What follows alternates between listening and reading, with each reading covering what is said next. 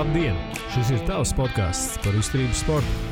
Mani sauc Jānis Mūsiņš, un es esmu Train to Win Endurance Coaching galvenais treneris un dibinātājs.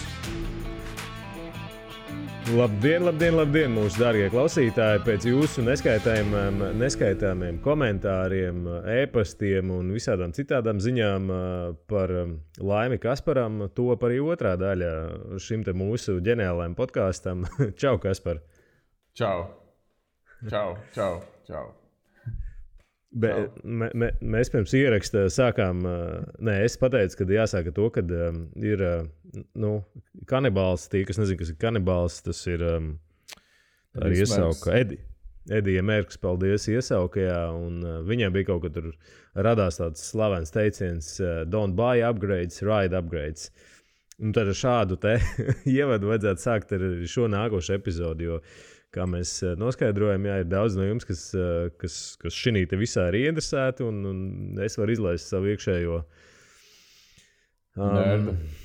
nerdu ārā un pa visām tām lietām stāstīt. Bet, vēl joprojām tas, ko mēs te pagājušajā reizē teicām, ka trenēties un rekur domāt par uzturu un darīt kaut kādas lietas, kas jūsu veselību un vatus palielinās, ir jādara vispirms, un pēc tam jūs varat domāt, kā viņas nezaudēt. Bet, labi, sākam. Mums ir droši vien, ka ne mazāk gara epizode kā iepriekšējā. Mēs pabeidzām tā, ka mēs beidzām iepriekšējā epizode ar ķēdēm. Tagad mēs tur tā loģiski turpināsim ar zobratiem. Un patiesībā ir tā, ka ir gadiem ejot, ir daudz lietas mainījušās. Mainījušās tā kā pēdējā kaut kādās, pat teikt, 5 gadē, vai 5 gadē. Vai es pat nerunāju par 10 gadiem, tāpēc ir daudz lietas, kas ir. Es to stāstu, tāpēc, ka man ir interesanti, jo es vēroju un eju cauri šīm te izmaiņām. Un tas, kas bija tur, tāpēc kā spiedienā, tas, kas bija gadus tur 10 atpakaļ norma, tagad ir pilnīgs nav. Ja? Un ar zobratiem kaut kur līdzīgi. Pirmā lieta, kas ir patiesībā, ar ko jāsāk ar zobratiem, kad tāpatās kā ar ķēdēm, tad, kad tas zobrats ir padilis, viņš jums sāk maksāt reālus vatus. Jauns zobrats, jauna ķēde, plus, ja jūs salīdzināt to pret nodilušu zobratu, pilnīgi droši būs 3-4 vatu robežās. Ja? Tas ir tikai no nodiluma. Tas nozīmē, un es nerunāju par to, ka tad jūs nogaidīsiet tik ilgi, ka tā ķēde nodils vai pastiepsies tik daudz, ka viņi sāks deldēt jūsu zobratu, jo, lai jūs saprastu, jūs varat vizualizēt ķēdi, tad, kad viņi mazliet pastiepusies, viņas tas pins, manas pieminētais pagājušajā reizē, viņš iekrīt nevis tajā zobratā puslokā vai tajā vietā, kur viņam vajadzētu iekrist, bet viņš uzkrīt uz viņa, kā to sauc, koga, uz tā asās daļas. Un tāpēc katru reizi viņu uzkrītot uz tās asās daļas, vienkārši viņi sāk deldēt. Ja? Tā kā tur tāda ļoti vienkārši mehāniska kustība, kur jūs varat novērst, mērot ķēdi, un tikko kā ķēde būs nodilusi, viņi noēdīs jums kaseti un pilnīgi noteikti arī priekšējais zobrats. Un tieši vakar es tur pasūtīju priekšējais zobrats priekš viena sportista. Priekšējais zobrats ģurējs maksā pilnīgi mierīgi pie 200 eiro un vispārējais kaut kur ap sotaku. Tā liela ķemme ir 200, cik tas 54? Nē, tāpat tās ģurējs ir viss maksā. Ģurējs, jā. Ar ultegrām un līdzīgām grupām, parasti ap 100 eiro tu vari rēķināties ar priekšējo zobratu. Tā kā tur tas ķēdes vai tā ķēdes mērītāja investīcija vienkārši, tā kā pilnīgi nevis, es teiktu, attaisnojās, protams, jūs viņu lietojat, ja, bet, tad, ja jūs vienkārši pofīgi tur braucat, kamēr iet. Es nerunāju, kā es teicu, mēs tā kā aizgājām no vatiem uz naudas, ja vienkārši iztērēsiet lieku naudu, tāpēc, kad laikā nenomainiet ķēdi. Tas īpaši, starp citu, attiecās uz jaunām piedošanu, bet augstas klases detaļām, teiksim tā, jo tāpēc tā problēma bieži vien ir tā arī zobratiem, jo jums tur vieglāks grupsets un līdz ar to viņš ir, protams, dārgāks.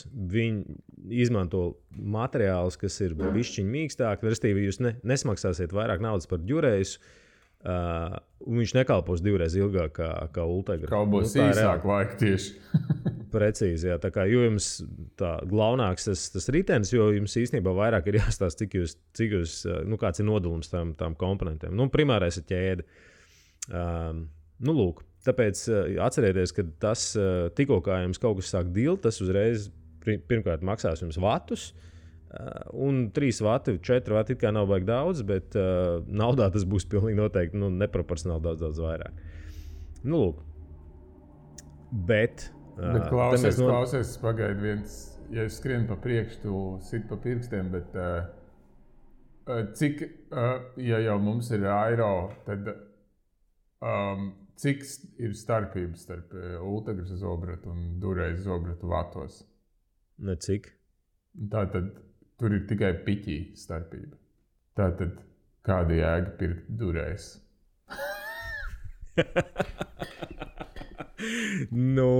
Kā lai tev pasaka, ka tas svars. Ir fenšuis, zin kā.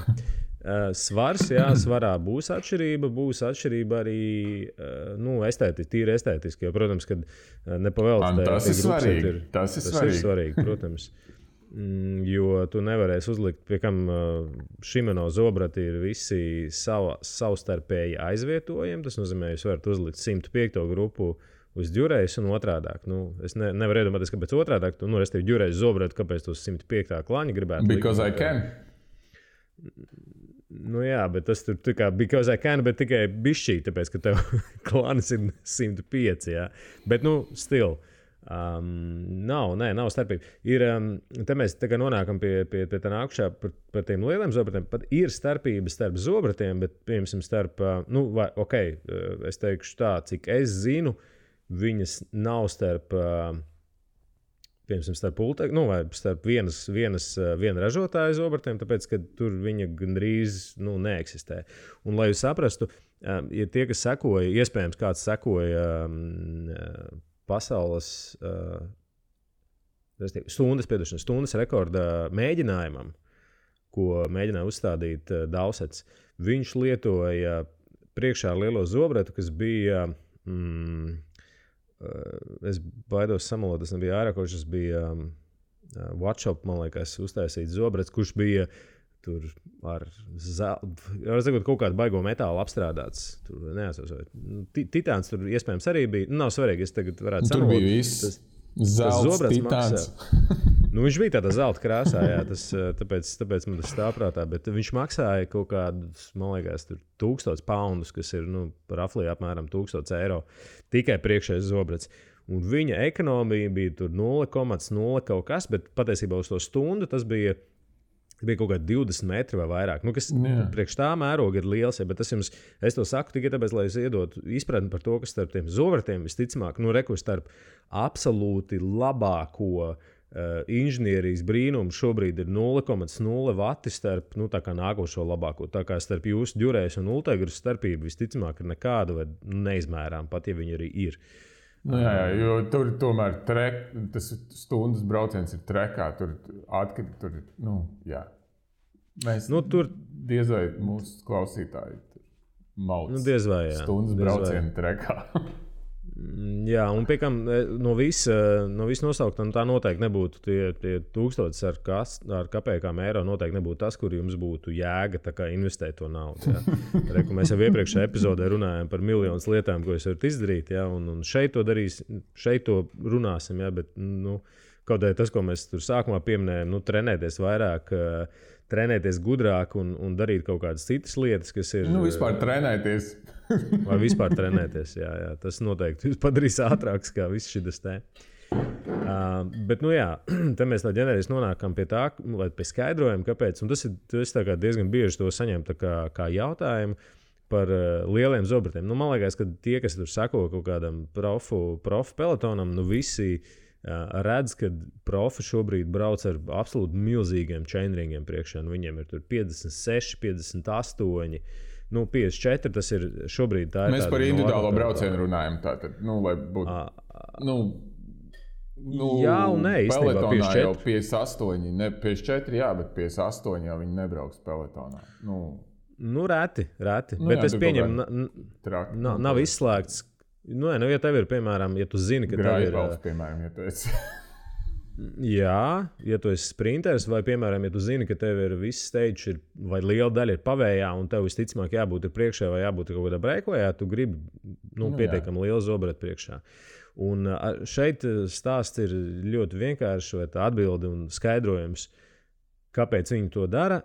Nevis tāpēc, ka viņiem vajag braukt ar 54 vai 58, 11 vai 10. Bet tāpēc, lai viņi varētu atrast pareizu chainline. Kas nozīmē, chainlines ir tādas arī ķēdes līnija, ķēdes leņķis. Ja? Restīvi, lai jūs neslēgtos, arī lai jums nebūtu priekšā lielais un aizmugurē mazais, kas, jūs varat paskaidrot, ir visādi kalkulatori, kurus varat izreikināt, kādu pie tās kadences jūs dabūsiet tādu ātrumu apmēram. Ja? Tā braukt ir ļoti neefektīvi. Restīvi, visefektīvākais veids, kur atrasties ķēdei, ir tad, kad viņi ir uz priekšējā zobrata, un priekšējais vienmēr ir ātrāk, priekšējais lielais, ja, ir vienmēr ātrāks nekā priekšējais mazais un kaut kāda kombinācija aizmugurē. Kas par zieplēt acis? Loģiski, jā. Lielais ir ātrāks. Bet pat ja mēs runājam patiesībā kombināciju, ka tev ir, pieņemsim, ka tev ir vienāds ātrums, un tu viņu vari nodrošināt, vai tu viņu varētu nodrošināt ar priekšā mazo un aizmugurē kaut kādu apakškastē. Tad efektīvāk to būtu darīt, vai īstenībā tas būtu ātrāk, vai no vatu viedokļa to maksāt mazāk, ka tev būtu priekšā lielais un kastē kaut kur augšu. Restīvi, mazais ir īstenībā tiešām... Uz tā rēķina, ka ķēde būs taisnāko līnijā? Uz tā, ka viņai būs jāveic... Ne gluži tāpēc, ka viņai tas lauziens ticamāk būs līdzīgs, bet tas, kas notikās ar ķēdē ir mazāk artikulācijas. Restīvi, viņai ir mazāks, mazāks rādījus ir jāveic apkārt. Tad, ja tev ir mazais zobras aizmugurē, tev ir viņai jāizgriežas ar tādu šaurāku loku. Viņi tā kā straujāk griežās, jo tas zobens ir mazāks. Tad viņi Jā. Tāpēc lielais priekšā un kastē kaut kāda lielie zobrata aizmugurē visticamāk, pilnīgi noteikti ir efektīvāk, kā ja tu brauc, piemēram, ar priekšā 36 vai 39 un aizmugurē 11 vai 12, jā. 53, 30 būs ātrāk reāli. Pat, ja tu brauc, piemēram, tos pašus 30 km/h, tas tev vatos maksās, ticamāk, mazliet mazāk nekā iepriekš pieminētā kombinācija. Bet tur vēl tas slavenais Contadora princips ar to, ka uz lielā zobrata tā kāja griežas savādāk biomehāniski. Tas arī ietekmē kaut ko, vai tas šeit nebūs fakts? Negluži. Restīvi, tur ir zināma... Restīvi, tad, kad tev ir ķēde uz lielā zobrata, tev tas leverage ir tu viņu jūti daudz izteiktāk. Ja? Par biomehāniku īstenībā tur būtu jārunā bišķi citā kontekstā, jo tu nevari mainīt to kāju piesprināt pie pedāļa. Klans ir tik garš, cik viņš ir, viņa garums īstenībā nemainās. Tāpēc tas, kas mainās, ir pārsvarā tava sajūta. Un Contadoram bija ļoti daudz, kā lai pasaka, viņš arī teica, ka vienmēr vieglāks ir labāks. Ja? Pat tad, ja tas tā nebija. Bet nē, tur zinātne tam apakšā nav, feelings tam apakšā pilnīgi noteikti ir. Un pilnīgi noteikti strādā tas, ka tad, kad tev ir uz tā priekšā zobrata tā ķēde uztīta uz lielākas ripas, tev vienkārši būs lielāks spēka plecs. Tie, kas ir kaut kādu fiziski mācījušies, gan jau sapratīsiet, ir vieglāk, ka tev ir, lielāks lauznis, ar ko izcelt šito te, kā viņi savus vāku lūkai. Jebko, jā. Ja tev ir mazāks lauznīts, tev grūtāk, ja tev garāks lauznis ir vieglāk. Šeit tas pats. Lielāks zobras, vieglāk. Atskrūvēt pedāļus ritenim ar garāku atslēgu ir vieglāk. Jā. Precīzi, jā, tāpēc pedāļu atslēgas vienmēr ir garas. Labas pedāļu atslēgas ir garas. Tāpēc tas ir tā īsais skaidrojums, kāpēc šobrīd visi brauc ar tik lieliem chainringiem. Un patiesībā, jā, taisnība tas ir gan par TT, gan, kā es teicu, arī grupas braucienos. Principā šobrīd tāda norma ir, un man liekas, ka Shimano un tas pats Rams, viņi ir tā kā 54-nieki ieviesuši kā tādu jauno standartu. Tāpēc, kad šobrīd viss brauc tik ātri, un visi grib to darīt tik efektīvi, ka tev no 52 tādā Es runāju par profesionālu pelotonu. Ja? Amatieriem loģiski ir savādāk. Manuprāt, joprojām 52 ir tāds pilnīgi normāls jautājums, cik ātri un cik daudz tu brauc gonkas, kuras ir ātras, bet 52, 36 tā ir tāda sweet spot starp to, kur tu dabū to pietiekami lielu range. Ja? Bet, ja tu brauc gonkās, tad 52 tev būs pamājas. Tev īstenībā jāliek ir kaut kas ir 53, 54. Jā, tīpaši Latvijā, kur mums faktiski nav kalnu, tu reāli uzslēdzies uz lielā zobrata un tā arī tu visu laiku brauc. Jā. Jo gonkā es pat teiktu, iespējams, kā pat, es neesmu pārliecināts, bet manuprāt, ka Sigulnieki varētu uzbraukt uz lielā zobrata. Nē, ko tu nevar izdarīt? Jā. Ko tu nevar izdarīt? Jautājums, cik krustā ķēdiet?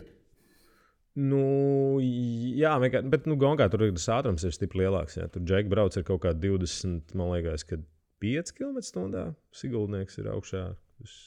Tagad ir jauns asfalts. Tagad jauns asfalts vispār. Nav vairs tās bedrītes, tur tagad varēs rītīgi uzcirst. Ar 54. 54, jā. 17. Jā. Nē, patiesībā jau tā, pavisam nopietni, ja kāds domā tur paņemt komu vai uzstādīt kaut kādu drūmo PR. Tas, ko es darītu, ir es domātu par to, kā lai es pielasu zobratu priekšā, kur tas chainlines tev būtu gandrīz ideāls. Ja? Kur tev ir jāslēdzās, bet iespējams tie 3-4 zobrati, kuru tajā rangeā tu būsi, viņi ir maksimāli pa vidu kastei. Un tāpēc arī, es atceros, tad, kad vēl Tonijs Mārtiņš uzvarēja, man liekas, kad 3. pasaules čempionu. Viņiem bija, un visi toreiz par to tur baigi brīnījās, viņiem bija aizmugurē, kas ir absolūti netipiski tā laika razdielkām, viņam aizmugurē bija 32 kaseti, respektīvi 11.32. Viņš brauc, es neatceros, man liekas, Sramu viņš toreiz vēl brauc. Un visi toreiz ieplata acis un domā, priekš kam viņam, razdielkā vajag 32. Un tā atbilde bija ļoti vienkārša, lai viņš nepārslēgtos. Jo tur bija kalns, un kalnu viņš varēja uzbraukt ar lielo zobratu, nepārslēdzot priekšu. Un viņš vienkārši aizgāja, brauc ar 54 vai, droši vien, ka 54, 55, visticamāk, viņam bija priekšā 32 un nepārslēdz priekšu. Viens ir tas, kas jums ir jāatcerās tīpaši tajā līmenī, pārslēgšanās priekšas pārslēgšana vienmēr ir bišķi bīstamāka. Jebkurā situācijā. Tāpēc, kad jums var pie tās slodzes, jums var nomest ķēdi, jums var kaut kas tur iesprūst, un tad tas viss var beigties slikti. Plus tas maksā laiku. Aizmugurē pārslēgšanās daudz ātrāk, un viņi ir faktiski super droši. Ja? Nemaz neņemot vērā to, ko mēs tagad runājam. Ja? Tā kā braucot augšā kalnā, ja tu vari palikt uz tiem lieliem zobratiem ideāli. Ja? Un tāpēc arī tā kasete jāmeklē būtu tāda. Varbūt tās tev to 32 vai 30 vajadzēs 1-2 reizes, bet ja tev tas vidus der kastē pret tavu lielo zobratu, tad tas ir viss tieši tā, kā tu gribi īstenībā. Ejam tālāk. Par zobratiem runājot un tieši konkrēti es teiktu par razdielku ir tā, ka it īpaši mūsu platumgrādos 2 zobrati priekšā un slēdzes ir, manuprāt, absolūti nevajadzīgs pasākums. Tā kā lielākoties tu vari tomēr izbraukt ar vienu zobratu un viens tas tev atvieglo, labi, tur tas svars ir absolūti sekundārs īstenībā razdielkai, bet tas, kas notiekās, tu gandrīz vienmēr vari pielāgot to chainline, tiem braucieniem, piemēram, labs piemērs bija aizpagājušā no jau gada pasaules čemps, kur bija Imolā, kur bija 80, bet bišķi vairāk, droši vien kaut kāda gandrīz 90% trases bija diezgan plakana. Viena tāda gara daļa bija baigā pavējā, kur tu visu laiku brauc tur 50, pār 50, un beigās 2 kalni. Un viss, kas bija vajadzīgs toreiz, kad mēs tur ar Ožlabu bijām, mēs izbraucām to kalnu. Es sapratu, ka es lieku aizmugurē 32, jo 30 vai 32 viņi to lielo kalnu uzies augšā, jo viņš nav tik garš. Līdz ar to tur priekšējām zobratam pat tajā gadījumā vieta nav. Priekšējām mazajam zobratam. priekšējais pārslēdzējs ir jums jāsaprot, ka tas maksā apmēram kaut kādu 1-2 vatus pie tādām razdelkas ātrumiem. Iespējams, ka bišķiņu vairāk, jo, piemēram, tur, gan Shimano, gan SRAMs īstenībā viņi ir diezgan lieli kluči, tīpaši elektronika. Jā. Tagad jaunie Shimas pārslēdzēji ir stipri mazāk, un viņi ir gandrīz vai izteikti mazāki, līdz to viņi maksā daudz mazāk. Jā. Bet, es vēlreiz saku, tur ir baigais jautājums, vai vispār vai to priekšējo vajag. Viņu vajag tikai tad, ja jūs braucat tiešām kaut kur, tur kalnā. Es nerunāju par roadbike, es runāju tagad par aizģelku. Lūk, un tad, ja jūs lietojat vienu zobratu priekšā, ir divas iespējas. Jūs varat lietot parastos zobratus, vai jūs varat lietot narrow wide, kas ir visi, kas brauc ar bike, jūs zināt, kas ir narrow wide. Narrow wide ir bišķiņi lēnāks. Un es teiktu, ļoti reti tie, kas brauc pēc rezultāta, to narrow wide īstenībā nelieto. Tāpēc, ka viņam, ja jūs kādreiz esat redzējuši vai skatījušies, kā tie zobrati izskatās, narrow wide ir tieši tā, kā tas nosaukums ir šaurs un plats zobrats. Un uz tā rēķina, kad tev ir šī kombinācija, viņš to ķēdi uzāķē tā, lai viņi it kā nekristu. Realitāte ir tāda, ka viņas tāpatās krīt nost. Ja, pastieties, kas notiekās ar baikiem. Baikiem viņas tāpatās pie kaut kādas vibrācijas nokrīt. Tāpēc pie one by setup vienmēr ir, vai cilvēki, kas negrib iebersties kaut kādās problēmās, vienmēr lieto chain catcheri, kas ir tāds draņs, ko tu uzliec uz... Kaspars arī lieto chain catcheri uz arī diviem zobratiem. Jā. Un tas īstenībā palīdz. Ok, tev diviem zobratiem tas chain catchers ir tas, kas neļauj ķēdēji nomest, tā kā viņi neļauj iemest iekšā starp zobratu un rāmi, kas ir ļoti vajadzīgs. Tev jāpadzerās atkal.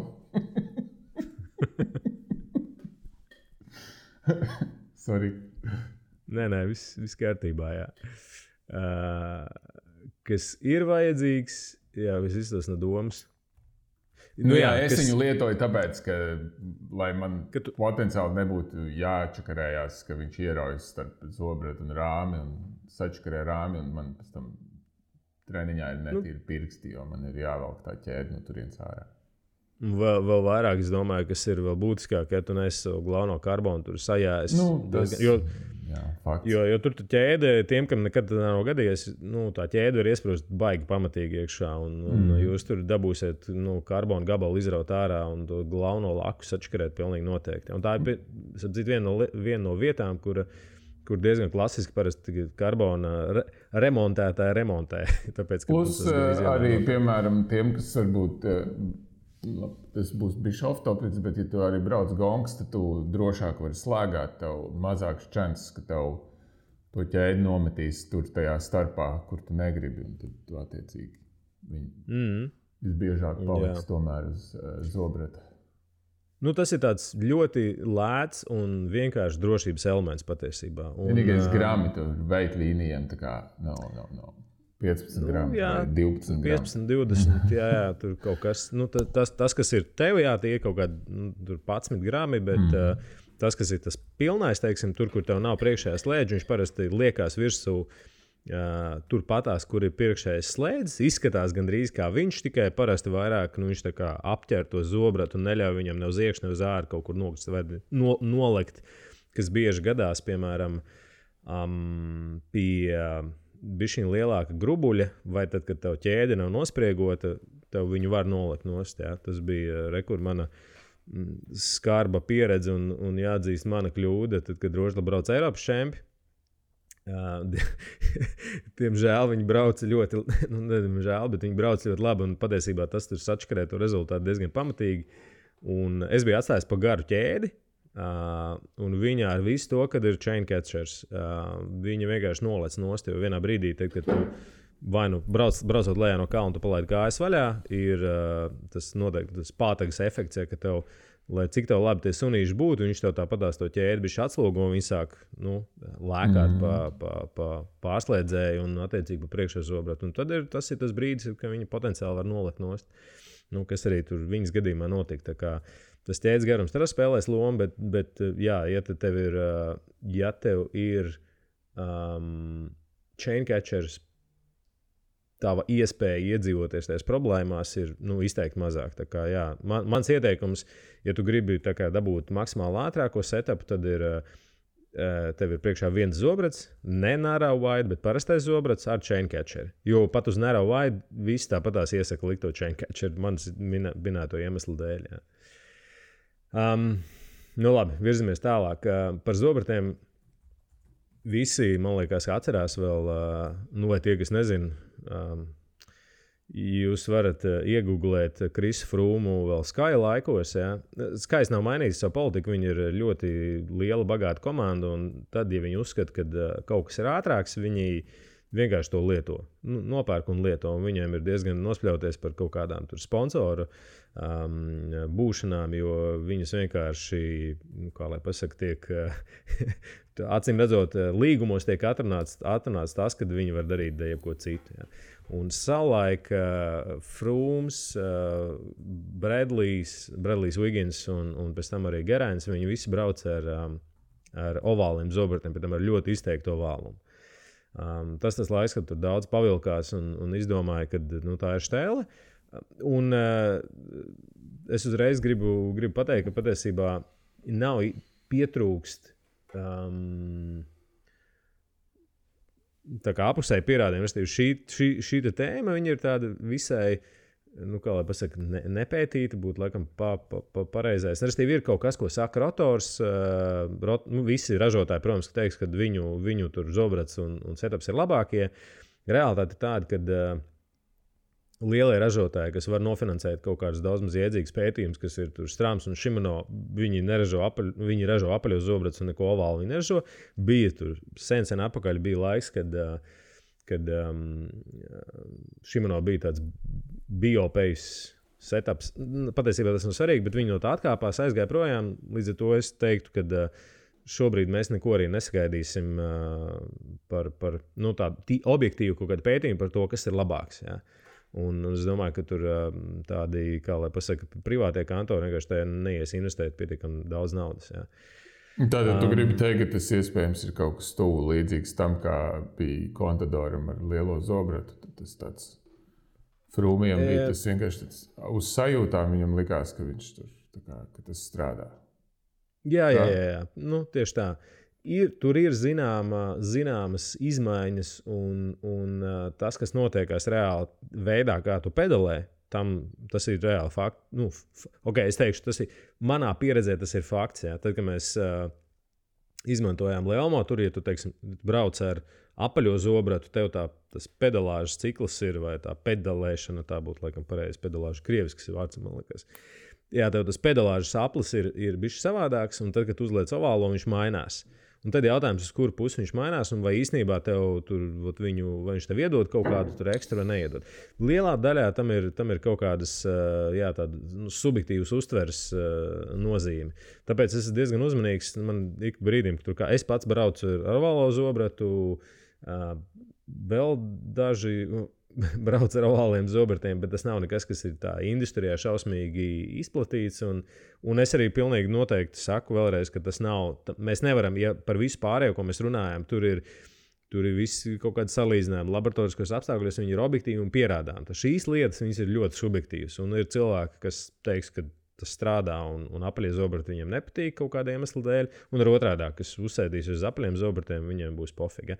Manis pieminētais Frūms un Gerains vairāk nebrauc ar ovāliem zobratiem, bet jums ir jāatcerās viena baigi būtiska lieta par visiem profiem un komandām. Tur tomēr ir biznesa apakšā un viņi brauc ar to, ko viņiem dod braukt. Tā kā tas nenozīmē, ka viņi grib to braukt vai ka tas ir kaut kādā veidā tur labāks. Es domāju, ka drīzāk ovālie zobrati iekrīt kaut kur uz tādu ļoti, ļoti marginal gains kategorijā, kur iespējams viņi strādā, varbūt tas nestrādā. Bet, mēs varam prezumēt, ka Skys vai Ineos tagad, ja viņi būtu sapratuši, ka ovālie zobrati ir štēle, tad viņi zinot viņus, viņa komandu sponsoram pateikt, klausies, vai līmē nakļens uz ovāliem zobratiem. Restīvi, viņi turpinātu braukt ar ovāliem zobratiem, ja viņi redzētu, ka tam ir būtiska.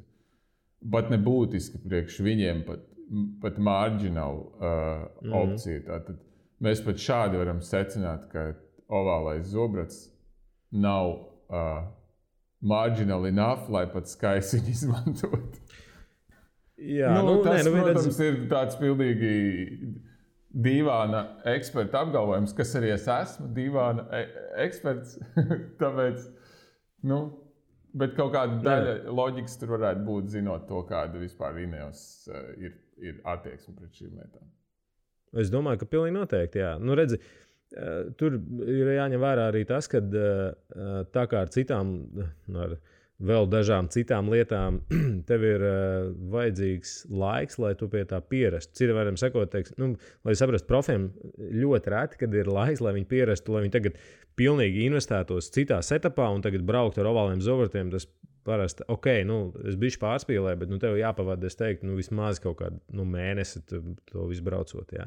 Un nedod Dievs tajā mēnesī tev kaut kas tur, es nezinu, ceļ locīt vai nepatiks, vai vēl kaut kas, un ja tev kaut kas iekaisīs, tev pa kāju aizies tur kaut kāds tavs treniņu cikls. Ja, tāpēc tur ir šis faktors jāņem vērā, un tāpēc es domāju, ka tas nav, kā tu teici, tas nav marginal enough, vai arī tur ir tā subjektivitāte. Ja riepas, viņas vienalga, viņas būs man un tev ātras, tad ar ovāliem zobratiem var būt tā, ka es teikšu, vecīt ovāli ir baigā štēle, brauc ar viņiem, tu teiksi, vispār necik nepatīk brauc ar apaļiem. Un abiem mums būs taisnība. Ja? Tā kā tas ir drīzāk tā ir tāda kategorija, kurai mums jāpieskarās, bet un man atbilde vienmēr ir, tev jāpamēģina, lai tu vispār saprastu. Ja tev patiks foršs brauc, nepatīk, brauc ar apaļiem. Jā, jo arī patiesi brauc ar apaļiem. Jā, jo patiesībā vēl viena tāda maza nianse, bet kas ir, ko vērts pieminēt, tas, ar ko brauca tur Frūms un Wiggins, viņi bija ļoti ovāli. Es neatceros vairāk to procentu, un to ovālu un procentu viņi bija izteikti ovāli. Ja. Šobrīd visi, faktiski vienīgie, kas ir, cik es zinu, ir rotors, ir absolūti blacks, un es tagad izskatu ārā no galas, ar ko brauca Frūms un Wiggins. Tie ražotāji, nav svarīgi. Es pat nekad to neesmu zinājis, tā kā man tas arī nevarēja izkrist. Viņi ir visi, kas ražo ovālu zobrats, un gan Absolute Blackam, gan Rotoram ir ļoti relatīvi mastas ovālums, un tiem ražotājiem, ko es aizmirsu, viņiem ir diezgan izteikts ovālums. Bet tur ar tiem zobratiem arī nav nekāda pieredze bijusi, tā kā es pat nevaru neko subjektīvo viedokli padalīties. Ja? Bet, tas ir vairāk tāpēc, ka mums bija jāpieskarās tam visam, bet nevis tāpēc, ka tas ir kaut kādā veidā baigais iegūms. Noslēdzot topiku par zobratiem vai lēnām iestūrējoties, atgādināšu par kastēm, ja? Par old school. Un iepriekš minēto iemeslu dēļ, tāpēc tagad ar 11.23 brauc gandrīz neviens. Jūs neredzēsiet šobrīd, gandrīz, man liekas, nevienu, ja vien tas nav super plakans kaut kas, tad diez vai kāds brauks ar 11.23. 11.23 lielā priekšrocība bija tā, ka jūs slēgties varat pa vienam zobratam. Ir tā kā nav tie lecieni ļoti mazi, un parasti kadence ir pielasīta ārkārtīgi ērti. Ja? Bet tā lielākā problēma ir tā, ka starp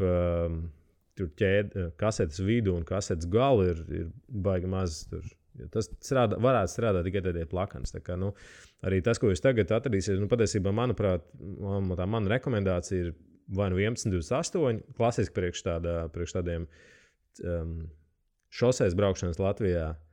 Ja jūs zināt, ka jūs braucat kaut kur vairāk uz kalniem, restīvi potenciāli kaut kur, kas varbūt vairs nav gluži, piemēram, Spānija. 11.30 ir absolūti eleganta opcija, tāpēc šobrīd jūs redzēsiet, tā ir tāda ejošā arī patiesībā ģurejs, manuprāt, kad viņš nav lielāks, bet viņam tas ejošais standarts ir par 11.28, 11.30. Tas ir tas, ar ko brauc profi. Jā. Ir arī lielāks zobrati, ir 11.32 un 11.34, bet tas ir vajadzīgs tiešām tad, kad jūs braucat kalnos. Ja. Tā kā Man liekas, ka lielākā daļa riču tagad nāk, roadbike nāk ar 11.30 vai 11.32 kastēm. Jā, 11.32 pat tad, ja tu esi kaut kāds vairāk endurance bikes. Parasti, man liekas, 11.30 ir tāds šī brīža jaunais standarts. Jā. Tas tāpatās kā ar riepām. Bigger is better. Bigger is always better. Jā, tieši tā. Par zobratiem, tā ir kaut kāda daļa no zobratiem par latviski, es pat nezinu, kā es nosaukt, oversized pulleys, tas ir lielie zobrati jūsu pārslēdzējumi, jā, to pašu, restīvi keramiks. Patiesībā viņi nav daudz, viņi ir šobrīd Absolute Blacks, kas maksā vienkārši kaut kādu crazy naudu. Tas ir tas ar to ķipa, kas izstāsta kā tukšu vidu, jā? Jā, tas tāds. Estētiski, protams, viņš ir kaut kas tāds pilnīgi kā nekas cits tirgu. Tad ir keramikas spīdis un vēl burtiski pāris ražotāji. Jā. Tas arī tāds ļoti margināls tirgus un nepavēlti, jo tās kājas maksā tur 400-500 eiro. Jā. Un rekur, Absolute Blacks 700-800, kaut kas ļoti dārgi. To sakot, viņu iegūms ir pilnīgi reāls. Es redzu tam pielietojumu gan šoseis riteniem, vai grupas braucienu riteniem, gan arī uz tačkas, jeb šo individuālā brauciena riteniem. Jā, un tur ir diezgan, tas pamatojums ir viss tas, par ko mēs runājam. Jā. Jo mazāk ķēdē artilkā vai tie līkumi ir jātais, jo viņi efektīvāk varēs kustēties. Jo šaurāk līkumi ir jāizņem viņai, jo vairāk tas mehāniskais jaudas zudums jums radīsies jūsu drivetrainā. Tāpēc ir vajadzīgi tie lielie zobrati gan uz ķēdes. Ideālais scenārijs ir tad, kad tu brauc, patiesībā tiem, kam ir elektronika un tiem, kuriem ir jauna elektronika, man liekas, viņam nāk jaunā ģurējas, jaunais Ultegra un ģurējas nāk jau ar iebūvētu to Bluetooth modeli. Daudziem es zinu, kad viņš tur kaut kur standartā nāca vai viņš ir piepirks klāt. Tad jūs redzat, kādā ātruma zobrata attiecībā es braucu. Tā ir ļoti eleganti. Es to izmantoju priekšrazdēlks, kur tu izbrauc trasi un tu redzi vienkārši, tu brauc šito trasi tādā ātrumā un tu visu laiku atrodies, piemēram, kaut kādā tur uz 54, kas tev priekšā, un tad tu skaties, kur tu esi kastē. Un ja tas braucējs tev slēdzās tur vai nu pa daudz uz augšu, vai pa daudz uz leju, tas tā kā ļauj tev pieņemt lēmumu par to, ko darīt ar kaseti. Vai no kaseti, vai no priekšējo zobrati. Un tā ideālā kombinācija, kad šādā veidā tu pieliec tur kaseti priekšējo zobratu un pieliec vēl tavus lielos, dārgos, skaistos oversized pulleys. Tiem, kas tagad grasās jau tūlītās pasūtīt zobratus, pašu zobrats jūs nevarēsiet ielikt iekšā parastajā kājā. Viņam mainās visa kāja.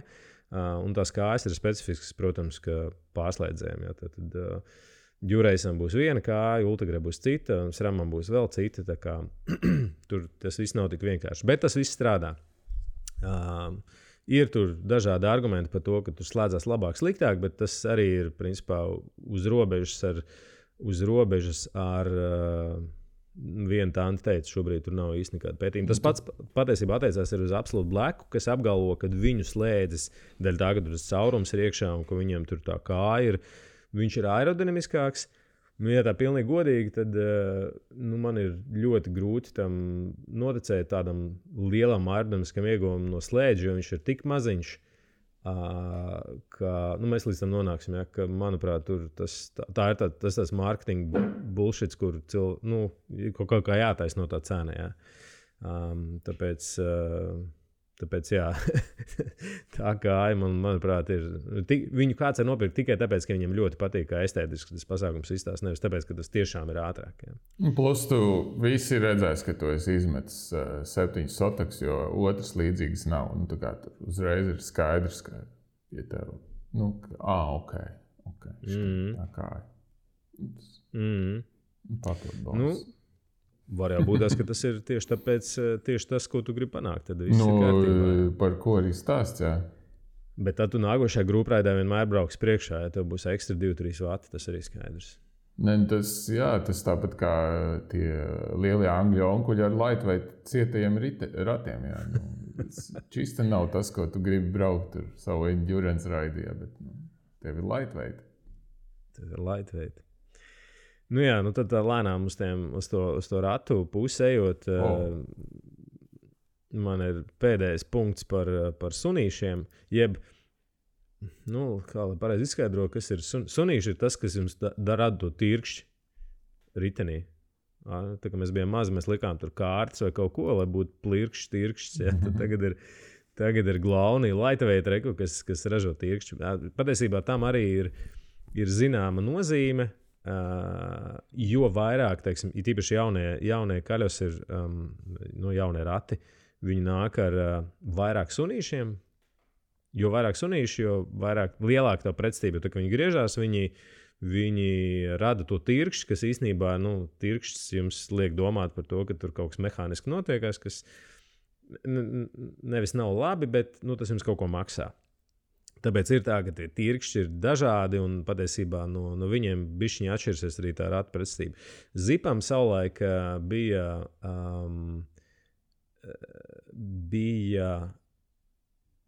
hubs, ko viņi uztaisīja, man liekas, tas bija gadi 6 atpakaļ. Tad, kad tu negribēji, kad tev bija freewheelings, viņi izslēdz ārā to tirkšķi vispār. Viņiem bija bez skaņas, tu sāki braukt. Tas koncepts tur baigi neiedzīvojās. Nejautājiet man, kāpēc, bet es domāju, ka vienkārši tur tas atkal tā marginalitāte tam produktam ir tik liela vai tik maza drīzāk, ka vienkārši viņi negribēja čakrēties un beidz to visu taisīt. Jā. Tu gribi teikt, ka jo skaļāks tirkšķis, jo sūdīgāk, jo lielāka pretstība tā būs? Tā varētu teikt, jā. Jo skaļāks viņš ir, jo vairāk tev viņš tur tirkšķis, jo vairāk. Bet, zin kā, patiesība labi jāsaka, ka es nebūtu, tur nevarētu tur novilkt kaut kādu tiešu diagonālu un pateikt, jo vairāk tirkšķi, jo tur tas maksā uzreiz 10 vats. Es domāju, mēs runājam par labākā gadījumā tur vatu vai varbūt tās 2. Jā. Jo man patīk, ka skaļi tirkšķi. Personīgā preference. Jā, precīzi. Man ir tieši tāpat, tā kā es noteikti jebkuru trade-off principā iemainītu pret skaļāku tirkšķi. Es arī easy. Jā, bet labā ziņa tā, ka tas nemaksā daudz. Es domāju, tas būtu vata robežās. Man vienalga arī 5 vatus iemainīt. Jā, redzi, un te mēs tā kā pārējām pie tā, ka patiesībā smēri, ko tu lieto visās tajās kustīgās detaļās, ir ārkārtīgi svarīgi. Un tu to tirkšķi var padarīt, es domāju, mierīgi kaut kādiem 10 vatiem, tu viņu varētu maksāt, ja tu iebāzt iekšā kaut ko, kas ir biezs, nenormāli viskos, kaut kādu solidolu tipa smēru, ko principā gandrīz neizmanto, vai, teiksim, smēru, ko tu liec stūras gultņos, tu iebāzīsi iekšā sunīšos. Tas ir pilnīgi nepiemērots tam pasākums, un tas uzreiz tev tur iecirtīs, plus tirkšs nebūs tik skaļš. Jā, vai arī vienkārši tu viņu neiztīrīsi tev pēc, sunīši būs ierūsējuši pēc kādas slapjāk tur trendiņa vai gongas, un tu viņu nebūs apkopis tur.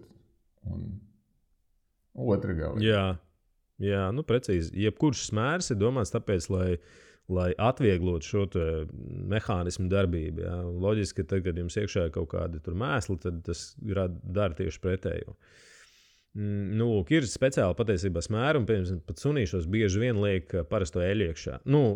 Vai šķidru smērvielu, teiksim tā. Viņai jābūt tik viskozē. Jā. Piemēram, tur ir oriģinālās DT Swiss smēri, kas paredzētu tikai priekš sunīšiem, tikai priekš tiem mehānismiem. Viņš ir ārkārtīgi mīksta, neķepīga eļļa, ja viņam jāļauj tiem mehānismiem strādāt viegli un labi. Jā. Plus, protams, tur ir tā kā divas pasaules. Tu vari uztaisīt tiešām to tirkšķi, tur mazu un ielikt mazu sunīšus, bet tā problēma ir tā, ka tev būs ļoti liels laiks, kamēr kad tu mēģinās sākt braukt atkal uz pedāļiem, jūs sunīši nodrošina to, ka tev ir mazāk vai lielāka tā brīvkustība. Tu sāc mīt, tev ir vai nu uzreiz tu jūti, ka tev ķēde nostiepjas, vai tev ir tur 15% brīvkustības un tikai tad ķēde. Tā kā klākšķis. Bet tad jau tur arī īstenībā iespējams, ka Iespējams, ka tur arī to trade-off tu izlīdzini. Individuālais brauciens pēc būtības nav tāds, kur tu baigi daudz brīvgājienā laid, vai ne? Bet idejiski, respektīvi, ja tev katru reizi ir tagad baigi nerdi un teorētiski, bet, ja es pareizi saprotu to procesu, tad, ja tev ir mazs tirkšs un mazi tie sunīši, maza tā pretstība, tu to vatu ķipa. Es lieku gaisa pēdiņās, vatu ietaupi, bet ja tie sunīši katru reizi atsākot mīt, ir tur kaut kāds klākšķis, brīvgājiens vai, restīvi kaut kāds tev izsit, tad tu īstenībā pakās vairāk nekā teorētiski tā vajadzētu būt, ka tu uz to katru atsākšanu pakās vairāk nekā tur uz frikšanu no sunīšiem. Jā, tu pakās varbūt tas vairāk nevis uz, tev nav nekāds tur friction loss vai mechanical loss īstenībā uz tā, ka tu dabū to brīvkustīgi. Bet, ja tev vajag no pagrieziena tur sāk nocelties un nedod Dievs, tu tajā brīdī vēl izdomājas pārslēgties, un tad tev ir tas klikšķis, tad tu vari iebērsties kaut kādos lielākos... Par to es arī runāju. Tad jau tu sekundēs vari iebērsties tur uz sitienu jau. Jā, tāpēc visvienkāršākais ir, kāda sunīša jums ir, tāda ir. Tas nav nekad, es domāju, ka nevienam arī man tā skaitā nav bijis tāds primārais buying decisions. Tas, kāpēc tas ir svarīgi, ir tas, ka vienkārši neielieciet iekšā ar kaut kādu pilnīgi nevajadzīgu smēru. Ir speciāli smēri, kas ir priekš tā kā, viņiem ir TT appliances, restīvi, kas ir domāti priekš individuālā starta, kuriem resursi ir ļoti īss. Tā kā ļoti īsi, es domāju, dažreiz tā ir viena gonka, pēc kā tev ir jāņem, viss jāpāreļo, jāpārjauc un tā tālāk. Bet viņiem ir ļoti, ļoti minimāli šie friction loss, restīvi tā berzes pretstība ir ārkārtīgi maza. Bet, kā es teicu, tas uzreiz jūs maksājat baigi resursus, un tas nav nekas tāds, ko jūs varētu izmantot treniņos. Un attiecīgi otrādāk, protams. Lūk. Bet te mēs tā ģeneriski nonākam pie ko mēs jau sākām par keramikas spīdiem runāt, par keramiku, par keramiskiem gultņiem, jebko keramisku. Tur, kur ir vārds vai nosaukums keramika, tas uzreiz maksā tur reiz 3, principā. Jā, es tieši gribēju teikt, es tagad tās eļļiņas skatījos, tik līdz tev keramika, ja parastajā ķēdes eļļā tā viņa tur ir 40% dārgāk. Parastā. Vienkārši. Jautājums, cik tur ir kerāmika iekšā pat? Jautājums vispār, kāpēc tas nosaukums ir kerāmika, tāpēc, ka šajā gadījumā mēs runājam par gultņiem, tāpēc, ka tie parasti ir tās keramiskās bumbiņas. Ja? Un, starp citu, par šo tēmu runājot, es varu pastīties, ļoti elegants piemērs. Manā Instagramā es kaut kad pavisam nesen nofilmēju vidiku, kur bija rožlaps roadbikes, kuram bija keramiskais bottom brackets, un mans ritenis, kuram arī keramiskais bottom brackets. Un te es varu atklāt, tur es nerakstīju, bet man ir rotora gultņi vai rotora bottom brackets, kas ir keramiskais. Un tas nav tur, tas ir normāls, tā kā jēdzīgs brands un tā tālāk. Es viņu savulaik nomainīju, tāpēc, ka pēc gada vienkārši man iepriekšējais bottom brackets, kas arī bija parastais, vienkārši bija beidzies. Es domāju, no longevity viedokļa tam es redzu absolūtu tādu pievienoto vērtību, jo labi keramiskie gultņi, viņi vienkārši jākopja ir mazāk, jo tas, ko viņi tev nodrošina, ir keramiskās virsmas, viņas neoksidējās, viņām nevajag. Viss tas, ko es esmu dzirdējuši par keramiku, lielā mērā ir taisnība, ja viņi tur, ja jums tiek iekšā tur dubļi, ūdens, vēl kaut kas, keramikai pofīgi, tāpēc, ka viņi nesrūsēs. Viņi turpinās griezties un griezīsies. Tas, ko jums, un to arī tas mans video pasaka, principā, ka tā ir tikai daļa no stāsta. Jā. Tas, cik apaļas, un tas tā ļoti vienkārši, tas, cik apaļas ir tās bumbiņas gultņos, tas ir patiesībā lielā mērā tas, kas noteiks, cik labi tas viss pasākums griezīsies. Nevis tas, ka tur ir rakstīts, jo jūs varat pastīties un pilns kaut kādiem Ķīnas gultņiem, ko jūs varat nopirkt, kuriem arī visiem rakstīts ir keramikas. Un jūs redzat tos video, kur viņi iegriež un viņi tur baigi ilgi griežās. Parasti tas ir tāpēc, ka viņiem nav nekāda blīvslēga un gultņi. Līdz to viņi vienkārši ir plasmasas kaut kādos tajos sēžās iekšā ielikti, kas uz video labi griežās, praksē pēc 1000 kilometriem negriežas vispār nekas vai sākās kaut kāda drausmīgās brīvkustības tajā visā. Ja. Tā kā ar visu to es gribu teikt, ka keramika ir reāli overrated, tā pa īstam. Es tur negribu laupīt biznesu, bet labākā gadījumā jūs uz jebkuru keramisko gultni dabūsiet tur vatu varbūt klāt. Jā. Tas ir varbūt.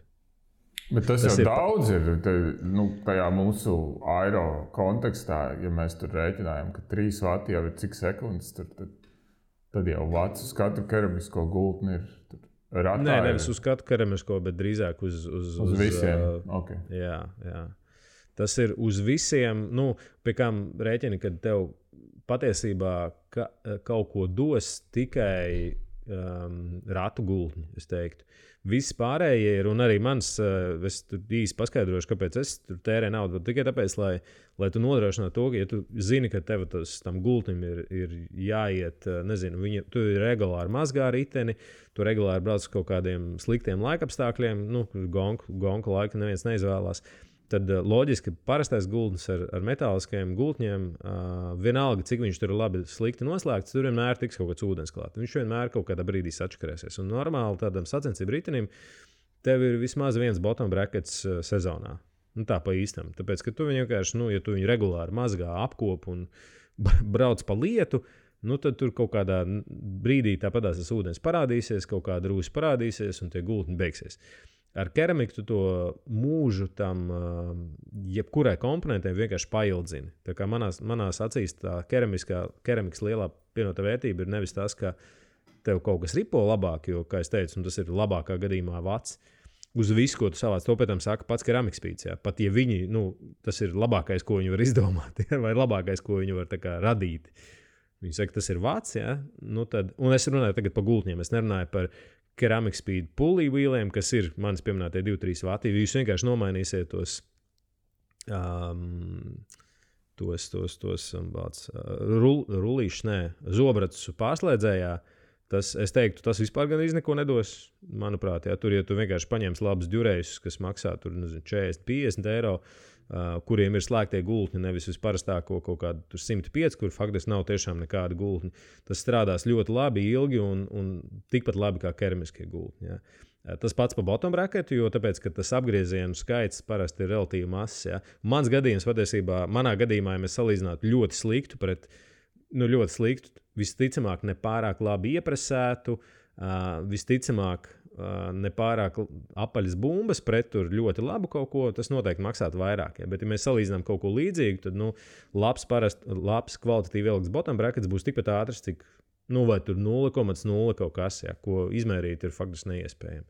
Tas pats ir ar ratiem. Ja jums ratos ir labi gultņi, kas griežās labi, kuriem bumbas ir apaļas, sēžas, ir tās vietas, kur stāv gultņi iekšā, ir tādās vajadzīgās tolerancēs, un tur nekas. Jūs tur parasti pagriežat to, jebkuru ratu var pagriezt un paskatīties, cik labi viņš griežās. Viņš griežās, tad viss ir labi. Viņš griežās sliktāk un stājās nost ātri, tad tur kaut kas nav labi. Un parasti keramika īstenībā tur baigi nelīdzēs. Ja? Tas, ko var darīt, un mēs atgriežamies te pie smēriem, jebkuru ratu var padarīt ātrāku, izmantojot šos smērus. Es esmu dzirdējis, un man ir rakstījuši tur kaut kādās komentāros, tur jāizņem ārā blīvslēgi. Es, protams, un es arī sacensību tehnikai es neesmu darījis un arī neplānoju darīt. Ja tev ir, dārgs ratu komplekss, kuru tu zini, tu izmantos priekš razdelkas, bet iedomājies, ja tur ir lietas tajā razdelkā. Un tu izņem ārā visas blīvslēgas un nodrošini to, ka viņš griežās labi, kas atkal iedos tev vatu. Ja? Jo, ja mēs pat izdarām ar parastiem gultņiem to pašu, ko mēs dabūnam ar keramiku, tas tāpatās maksās vatu, tas nemaksās vairāk. Ja? Bet tajā brīdī tu noliedzam sitienu to savu dārgo ratu un gultņus un vispārējo, jo visticamāk nobraucot, tev viņi ir jātaisa vaļā, jāžāvē, jāeļo. Ja tev ir mehāniķis, tad tu to vari izdarīt, vai ja tu esi mehāniķis. Bet, ja tu esi sportists un tev pašam jāizdara, tu atbrauks mājās, noliks riteni, pēc dienas varbūt tās atcerēsies, ka tev kaut kas viņu ir jādara, tad tu gribēsi kaut ko pagriezt, un viss ir tur bijuši, ja? Vai liela daļa, ka tu kaut ko griezi un saproti nākšanā, tur viss ir, tur ir, viss jau ir ierūsējis bišķiņ, un tad tas ir tas brīdis, kad tu saproti, ka tev jāpērk jauna gultņi saviem, dārgajiem zipiem vēl kaut kur, un tas uzreiz maksā tur vairāk 100. Ja? Tā kā es tā filozofiski par to, bet blīvslāgs es nerekomendētu ņemt ārā nevienam. Es domāju, ka tas nav baigi praktiski. Tas, ko var izdarīt, ir vienkārši nomainīt smēru tajā visā. Ja tas pasākums jums griežās labi, arī varbūt tās bez ātras smēra, tad ātras smēra viņš griežasies vienkārši bišķiņ labāk. Jā. Bet nevajag nepārspīlēt. Ja? Un nedomājiet, ka jūs ar keramiku un tiem iztērētajiem vairākiem simtiem nopirksiet daudz vairāk vatus, un tā nebūs. Ja? Viena lieta, kur es vispār neredzu, es pārfrāzēšu, es redzu, bet tas ir tāda baigā investīcija, ir stūres gultni, keramiskais stūres gultni. Viņiem ir viens, faktārs to tagad ir uzražojis, kaut kur bija nesen. Keramikas spīdis ir uzražojis, precīzāk, faktors viņas liek uz visiem saviem ritiņiem, uzreiz no rūpnīcas stūres gultnes, kas ir gan tā kā pašeļojoši un gandrīz mūžīgi. Un dēļ tā es teiktu, varbūt tas arī ir vērts maksāt tur vairākus €100. Jums jāsaprot tā proporcija. Stūres gultni, tāda normāla stūres gultni komplekts jums maksās €50. Tad keramiskie maksās 350, jā. Vai kaut kā tā. 200, Precīzi patiesībā nezinu, bet ar kārtu vairāk. Stūres gultni. Stūres gultni. Patiesībā tas arī vispār stūres gultņiem, ja godīgi. Tur baigi daudz vairāk. Bet tātad pagaidīja summa arī. Tagad šitie, kas sēž ar naudas somu un domā, ko te tagad jau sēž. Liek jau groza kaut kādā internetu veikalā, tad stūres gultņi dārgie ir vērts. Mēs šeit runājam par longevity tikai. Vienkārši sanāk, es pareizi sapratu, ja tu nopērci jaunu riteni, vai tev ir jāmaina tie stūres gultņi, un tu plāno to savu riteni lietot ilgi, tu iemauc tos dārgos gultņus par €300, un praktiski, faktiski to aizmirsti šo pozīciju, jo viņi nebūs vairs tev jāmaina. Tātad tur nav nekāda cita iegūma, kā vienkārši, kad tu nemaksāsi meham, lai viņš jauc ārā tos. Zini, kā es teiktu, kad ar viņiem būs jādara, viņi vienkārši nebūs jāmaina. Viņi tāpatās jāiztīra. Jāiztīra. Reiz sezonā viņas ir jākopja, tas nebūtu nekas tāds, ko nevajadzētu darīt. Nebūs jāmaina. Jā, vienkārši nebūs jāmaina. Jo, tā problēma, ja...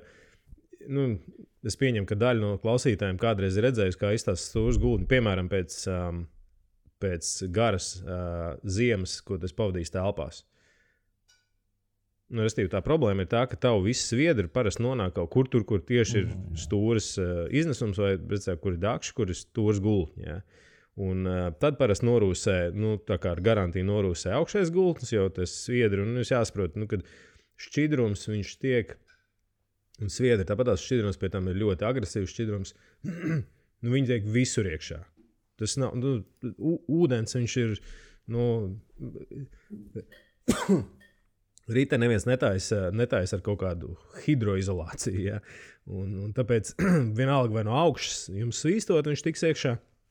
Vai tagad jūs braucat pa kaut kādu ūdeni, lietu un slapjumu, jā, viņš vienkārši to apakšā gultni noēdīs. Tā kā stūres gultni, tas ir tāds... Tikko kā jums ir tas mitrums, vai no augšas, vai no apakšas, tas stūres gultni vienkārši beidzās. Jā, bet tiem, kam nav naudas summa pie kājām, nav vērts, tāpēc, ka, man liekas, stūres gultnis tu maini.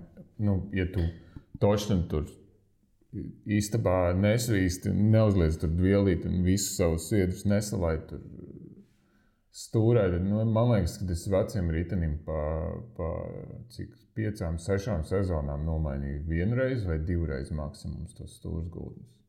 Mašs tagad mūžu, bet principā tas nav nekāds tur. Baikam tas ir savādāk.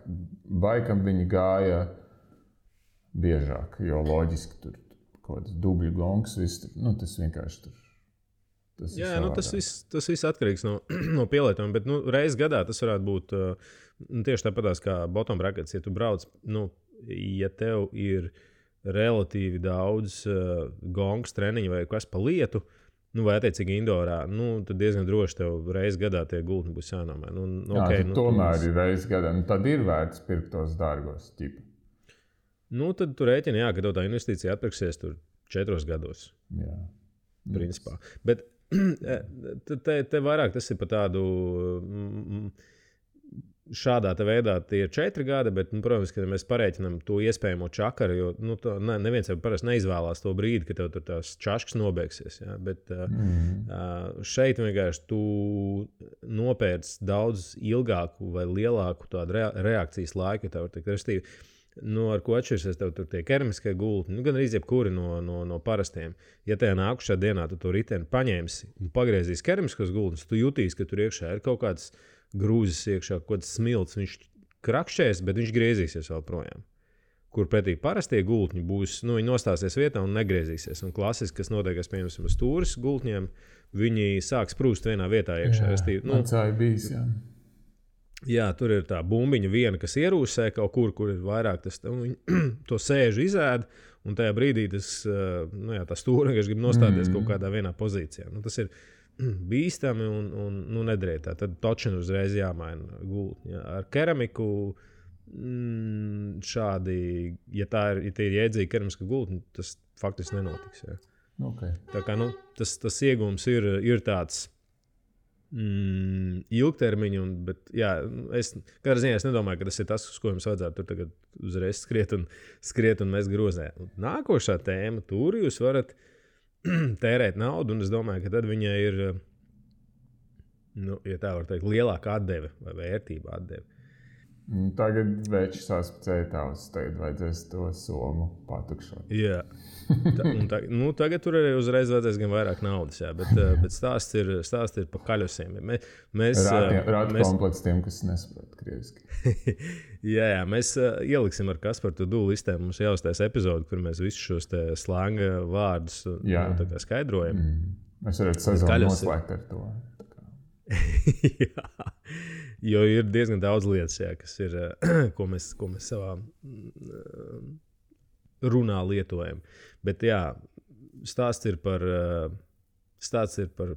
ratiem, ratu komplektu vai kaļusiem.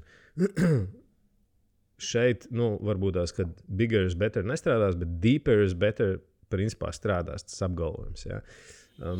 Un šeit deeper in a way is bigger. Tur tā apgrieztā loģika. Dziļāki rati nozīmē īstenībā lielāki rati. Saproti, ko es saku? Jā. Nē, ņemot vērā mūsu iepriekšējā sarunu par lateksu, es saprotu. Mēs turpinām. Čau, Tom, jā. Es pielauzīšu Kasparu, jā. Atgriežoties pie kaļasiem, agrāk tie augstprofila kaļos bija kaut kas tur, tikai priekš tur, kaut kādiem sprintiem, tikai priekš, plaknām, gonkām, tā tālāk. Šobrīd realitāte ir tāda, ka, 50 mm profils ir tāds, principā norma. Tāpēc kā, un tas bija... Gadu gaitā tas viss mainījās, un tas pats tavs pieminētais kontors, viņš arī atteicās braukt ar aero kaļosiem, tāpēc, kad viņi ir par kapeiku smagāki kā tie, kas nav aero kaļos.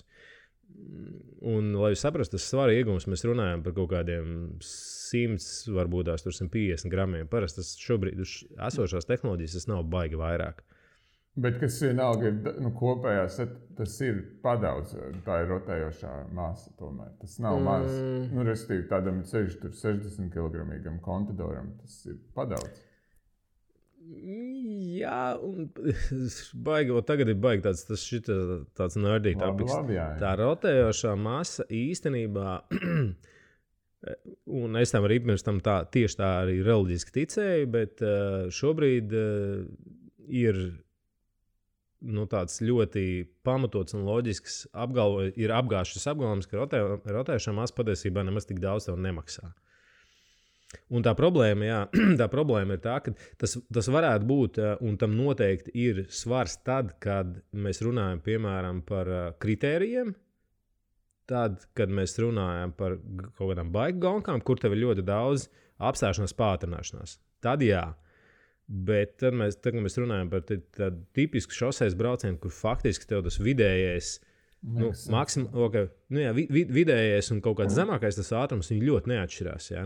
Pagriezienā tu brauksi 30 km/h, pa plakno brauksi 45 km/h. Bet tu gandrīz nekad nepātrinies no nulles vai tuvu tam. Ja? Restīvi, tev tā masa nav jāiestartē regulāri. Tu viņu iestartē un principā tāda viņa arī ir.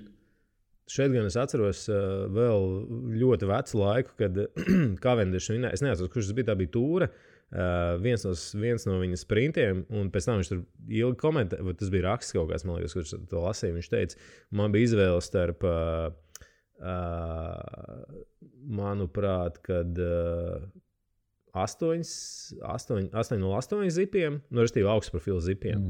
Viņš, protams, var izvēlēties visu. Viņš bija testējis. Viņš saka, ka es tajā pēdējā pagriezienā zināju, ka es varēšu tur labāk pātrināties ar, man liekas, 404 vai 454, kas viņam tas 40 ar kapekām. 58. Jā.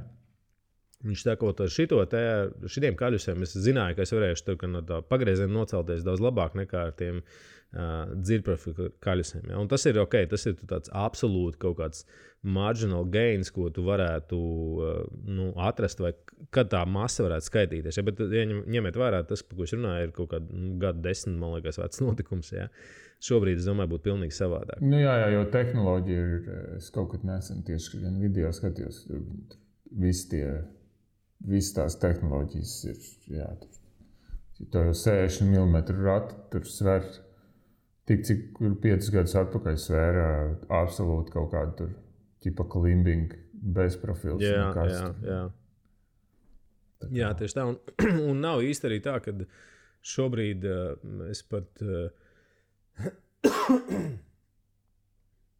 industrijā es teiktu, pat nav īsti tādi ļoti viena kaut kāda niša, kas būtu kā climbers wheels. Faktiski tas vairāk kā suga neeksistē patiesībā. Tas ir kaut kāda margināla. Priekš tā, ja jūs braucat kaut kādā hill climbā, jā, viennozīmīgi jūs gribat mazāko svaru pie iespējams var būt mazākā profila. Bet tas ir vienīgais scenārijs, kad tam tiešām būtu kritiska nozīme. Visādi citādi es teiktu, tas, cik šie te rati ir labi un efektīvi jūsu tajā normālajā pārvietošanas ātrumā ir daudz labāk. Ja? Atcerieties, ka svars patiesībā sāk spēlēt nozīmi tikai pie 7–8% gradienta vai kalna. Ja? Līdz tam tas, cik labi aerodinamiski viņi uzvedīsies, ir daudz svarīgāk nekā viņu svars. Ja? Piedošana. Es kļūdu. 7–8 ir tas, kur vēl tev aero uzvar. Patiesībā tuvāk pie 10 ir tas, kur tas svars parādās. Vai svars kā kritiskā vienība. Jā, tad faktiski nav tādas. Jā. Toči tu Everesto. Ja tu taisi Everestingu, tad tev tas ir svarīgi. Bet tu lejā brauc vai tad kaut. Jā, tieši tā, bet tev jārēķina tomēr to, ka tev lejā arī jānobrauc pietiekami ātri. Jā. Bet, labi, tur objektīvi tas būtu bišķi mazāks tāds, kā lai pasaka, laiks, ko tu pavadi descendojot. Jā. Jā. Lūk, mēs par riepām faktiski runājam, bet te jāatgādina, ka jums ir 3 riepas, no kā jūs varat izvēlēties, un šobrīd ātrākās ir tubeless vai tubeless ready riepas parasti. Tas ir tas, kas ir svarīgi, bet tas viss kontekstā svarīgi ir ar pašu aploku platumu patiesībā. Tas ir tas, kas pēdējā laikā notiek, par to mēs pieskārāmies iepriekšējā epizodē. Es atgādināšu, ka jums ir svarīgi, lai jūsu riepa ir mazliet šaurāka, respektīvi 5% šaurāka par jūsu aploku. Tas nozīmē, ka jūsu riepa faktiski atkārto jūsu aploku silueti. Jā. Jūs varat kāds intereses pēc var sameklēt. Agrāk bija Mavikiem tāds CXR modelis, un viņiem bija tāda, ko pēc tam aizliedza, bija tāds, to kā pareizi nosauc, kaut kāds spoileri vai tāda uzlika, kas kniedītēm nāca virsū.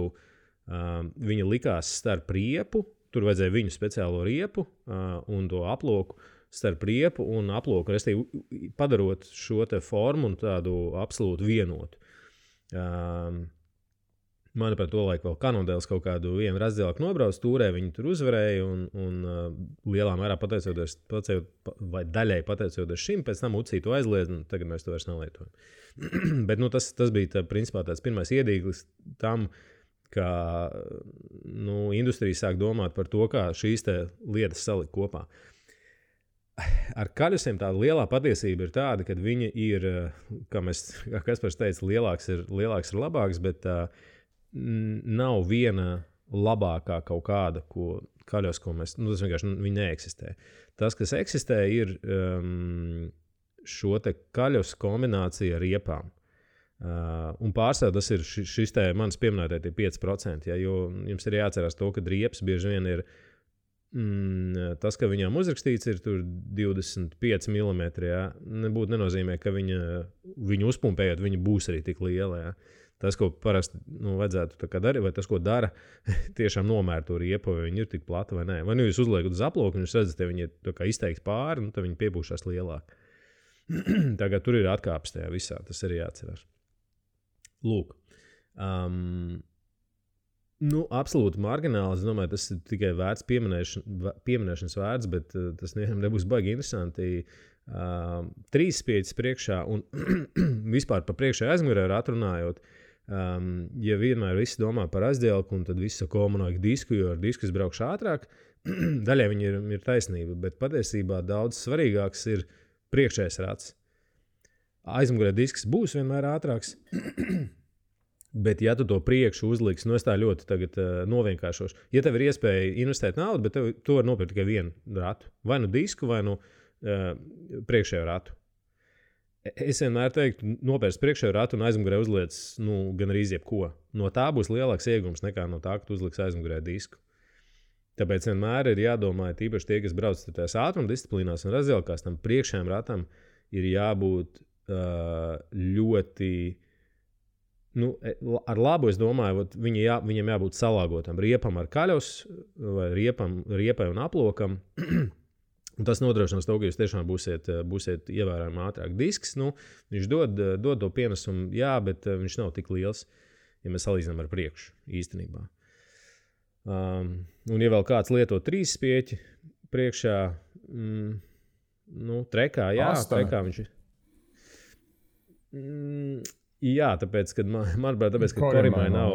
Korimai nav tādi normāli vai labi tādi augstprofili kaļos, bet patiesībā tas, ko reālā dzīve šobrīd rāda, tas ir iemesls, kāpēc 3 spieķi, kā suga uz ceļa, viņa vēl joprojām ir, un nav tā, ka viņi ir lēni, viņi pie dažiem apstākļiem viņi var būt ātrāk nekā parastie spieķotie kaļos.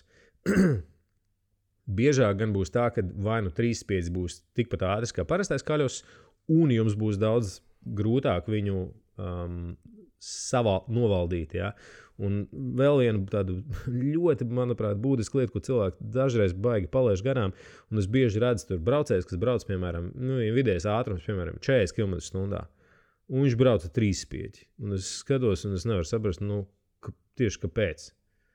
Tāpēc, kad jebkām, ir īpaši attiecībā uz 3 spieķi, viņš nestrādā tā, ka jūs braucat ar mazu ātrumu. Viņam tas, kur viņš dzīvo, ir tur 45 un uz augšu īstenībā.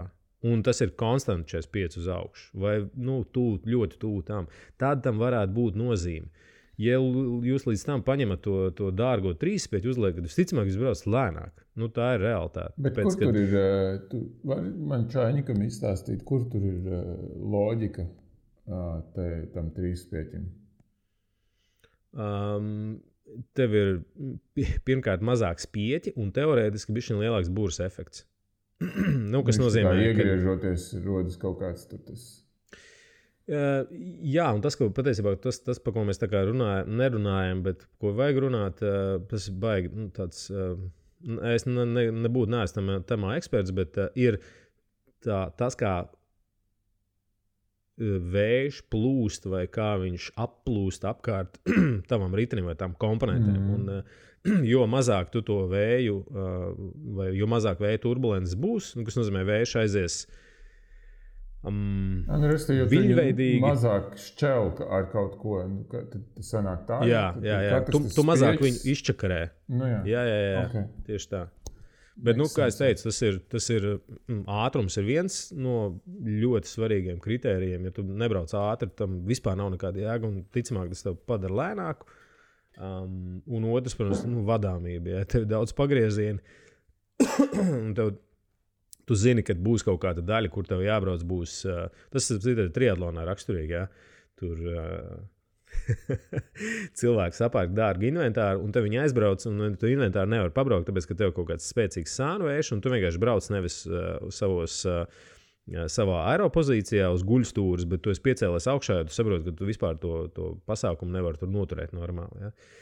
Tā kā, tas ar trīsspēju tas varētu būt ļoti reāli. Ja viņam tikko kā tev iepūtīs mūsu tur kārtīgais sānu vējš, tīpaši negaidīt no kāda pagrieziena, tas var būt tālu no jāmeklē. Pagājušā vai aizpagājušā gada, tas man liekas bija Giro, kur Gana un Roans Denis, tur bija tāda taisna cauri pilsētai, kurai bija šķērsielas, kur pūta sānu vējš cauri.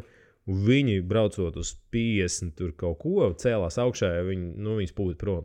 Bet, tie ir ekstrēmi ātrumi un diezgan ekstrēmi laikapstākļi, bet, ticiet man, jebkurš amatieris tur būtu vienkārši iekrampējies stūrē un braucis no sērijas, kā senāk. Tāpēc esiet uzmanīgi ar izvēli, ko jūs liekat sev priekšā. Ja? Bet labs, un es domāju, šobrīd labi ir tie, kas ir diezgan plati. Un vēl, maza nianses, kas jāpiemina, bet es domāju, ka neviens no mūsu klausītājiem neaizies tik tālu. Ir kaļosu kombinācija ne tikai ar riepām, bet ar rāmi. Citiem vārdiem sakot, es tagad iedošu tādu labu piemēru, tie, kas seko atkal visiem stundu sekotiem vai trekam, daudz redzējuši GB, Britu izlases jauno rāmi, Lotus, tur ar tiem ar ļoti izteiktu tādu superplatu priekšējo dakšu. Tā, ka viņi ir, es nezinu, cik, viņš ir tur baigais, tur treka superbaigs. Nav tā, ka viņš ir ļoti daudz ko tur vinējis, bet viņš ir, viņš ir, tā kā testa rezultātā, viņš tur ir superātrs un baigi labs. Tajā pašā laikā tur Ashtons Lambijs brauc, un tas Džeks uzstādīja pasaules rekordu obātas aizmirst, kurā disciplīnā, vai kādā distancē, bet nav svarīgi. Tad, kad gan atgriezīsies trekā, es domāju, ka tur daudziem tur viss rekords kritīs. Long story short, viņš brauc ar argonu rāmi, kurš savukārt ir pilnīgi pretējs līdzīgi tā kā tagad, ne tagad, bet daudzi razdelks rāmi, kur ir ļoti noslēpts viss, un tev ir ļoti tuvu dakša pie priekšējā rāmi. Līdz ar to tu nevarēsi, piemēram, ielikt tur super platu riepu, bet tā ideja tāda, ka tīpaši ar disku bremzēm ir jāskatās, kā šis priekšējais kaļus un riepa spēlē kopā ar rāmi. Bet tā ir tāda baigā, tur ir jābūt arī kaut kādiem testiem, vai tas ir vējtunelis, vai tas ir ļoti robusts aerotesta protokols, lai to noskaidrotu. Jo mēs runājam par ne par tik mazu starpību. Tā lielākā problēma ir tā, lai tu kaut ko tur izmēģinātu, tev jābūt ar 5 dažādiem kaļusiem, un tad tu varēsi saprast, kurš ir ātrāks. Ja? Klasiski amatieriem un pat profiem nevienmēr ir tādas iespējas to izdarīt. Tūlīt kāds izvilks savu lielo koferi ar piķiem. Pasūtīs vējtuneli. Jā, tā ir normāli tāda štēle, ko, ja tev ir piķis, principā, tad, un ja tu esi izpildījis visas iepriekšējās darbības, ko mēs te runājam, tad vējtunelis ir tas, kas tev jau saveic. Next level. Labi, pietuvojamies loģiskam iznākumam vai tādai fināla taisnai. Ja? Mēs pirmajā podkāstā teicām, kad mēs runāsim, tad jārunā par to. Viss tas, ko mēs uzskaitījām līdz šim, tas strādā, tas ir svarīgi, bet jums jāatcerās viena lieta. Apmēram 80% no visas ir tīpaši aerodinamiskās pretestības. Es nerunāju par pretestību, mēs tur ļoti daudz iepriekš runājam tieši par to. Bet no aerodinamikas viedokļa 80% esi tu pats. Restīvi, tavs ķermenis. Ja tu skaties no sevi, tev spogulis ir priekšā, tu skaties uz sevi spogulī, lielākais klucis un lielākais, tas, ko tu stum cauri gaisam, tu. Nevis tavs galvenais rāmis, nevis tavi tur aerobāri un pat ne tavs priekšējais karis. Vai pulīs. jā, un tagad ir iemesls padomāt, ja jums ir tur 800 eiro vērtais absolūti black pulīs, jā, un tavi pleci, piemēram, vai galva, jā. Jā, līdz ar to pozīcija ir no aerodinamikas viedokļa pirmais, svarīgākais un ar absolūti lielākiem iegūmiem tāda pozīcija, kurā jūs varat investēt. Patiesībā ar ko būtu tīpaši tie, kas vienalga triatlons vai jebkura ātruma disciplīna, ar to ir jāsāk un jābeidz. Jo tur var zaudēt ļoti, ļoti daudz. Un tas ļoti daudz ir tā, lai mēs tā lai iedot kaut kādu piemēru starp tādu normālu uzsēdes pozīciju uz šosejas riteņa, ja mēs tur paņemam šosejas riteni, un starp agresīvu aeropozīciju, pat ne uz tačkas, ne uz rezerves riteni, bet uz tā paša šosejas riteņa vai grupas riteņa būs 30-40 vati, tā kā nograb. Pārējiem pilnīgi līdzīgiem apstākļiem, tā ir tikai pozīcija. 30-40 vati. Un tas jau mēs visticamāk runājam par jau tādu labi sēdošu uzsēdi pret ideālu. Nevis, mēs nerunājam par tādu, ka tu vienkārši kaut kā sanāca apsēdies. Tur droši vien vēl vairāk dabūt. Zini kā, šobrīd ir tā, ka, redzi, UCI ir daudzas lietas aizliegus. Agrāk vislielākā, visātrākā pozīcija bija tā, kas tagad nav atļauta vairāk, kur tu uzliki, kur tu imitēji guļstūri, kur tu uzliki elpoņus uz stūrus un noliki rokas priekšā. Līdz ar to lielākais tas pienesums ir tas, ka Tagad tu runā par road bike, kad tu sēdēji grupas lonkā. Jā. Jā. Tas, ko angļuiski sauc par puppy position, latviski, man liekas, mums nemaz tāda nav. Bet šobrīd tas, ja jūs to gribat darīt, nedariet, jo tas ir aizliegts un tehniski jūs var arī Latvijas galvenkās par to diskvalificēt. Restīvi, tev visu laiku ir jāturās pie stūres, un tu nevari uzlikt to salkuņu stūri. Šobrīd ātrākā pozīcija, kas patiesībā ir tas parasti nesanāks, ka tur jābūt ļoti labi trenētam, viens tā pozīcija, otrai to jābūt ļoti labai korai patiesībā, lai to jebkurai pozīcijai vajag kori. Tas ir viens sales points tam, kad vajag vingrot jums točno. Ja jūs gribat sēdēt efektīvi uz riteņa, jums nesanāks to darīt tā vienkārši ar braukšanu. Tas nav iespējams. Un visātrākā pozīcija šobrīd ir tā, kur patiesībā lielākā daļa profu šobrīd arī tā, tieši tāpēc arī tā brauc, ir nevis uz dropiem, bet tad, kad rokas jums ir uz hudiem, uz tām gumijas daļām, pie kā jums jāturās, elkoņi jums ir 90 grādos, līdz ar to ķermeņa augšdaļa ir gandrīz paralēli atkarībā no jūsu auguma, bet jūs esat gandrīz paralēli zemē. Jā, gandrīz paralēli. Ja jums, protams, nav kaut kāda ekstrēma leņķa tur stūrēm vai stūri nav ļoti, ļoti augsti. Tas ir tas, kas šobrīd ir visātrākais. Tā problēma tā, jūs pamēģiniet tā pabraukt jūsu tricepsi, pleci, mugura pēc apmēram minūtes, un pie kam jūs vēl brauksiet nevis iznāsties tā, bet brauksiet tur kaut kādā daudz mazas slodzē, jūs tās muskuļu grupas diezgan ātri jūs pasūtīs 3 mēs tālāk. Ja. Tā kā tur ir, ja jūs gribat trenēties, braukt ātri šosejā, tad arī treniņos jums tas īstenībā ir jādara. Ja. Daļa no treniņiem ir būt tajā pozīcijā, kādā jums vajag būt tajā gonkā. Un arī profi tāpēc to spēja darīt. Ja. Remko tika uzvarēja Spānijā gonku ar atrāvienu, kur viņš visu aizbrauc no čeļiem kalnā tieši šajā pozīcijā. Tā arī nofinišēja faktiski. Labi, nofinišēja paceltām rokām. Tā ir tāda, man viņa tā pozīcija vienmēr likusies ērta. Es atceros, mēs kaut kad sen ar tevi par to diskutējām, ka es teicu, ka man patīk braukt tā, bet tu man teici, lai es braucu uz dropiem, ka par testu bija runa gan. testu braucot, kur tas ir. Bet parasti tā ir, ka tu brauc testu, nu vismaz man.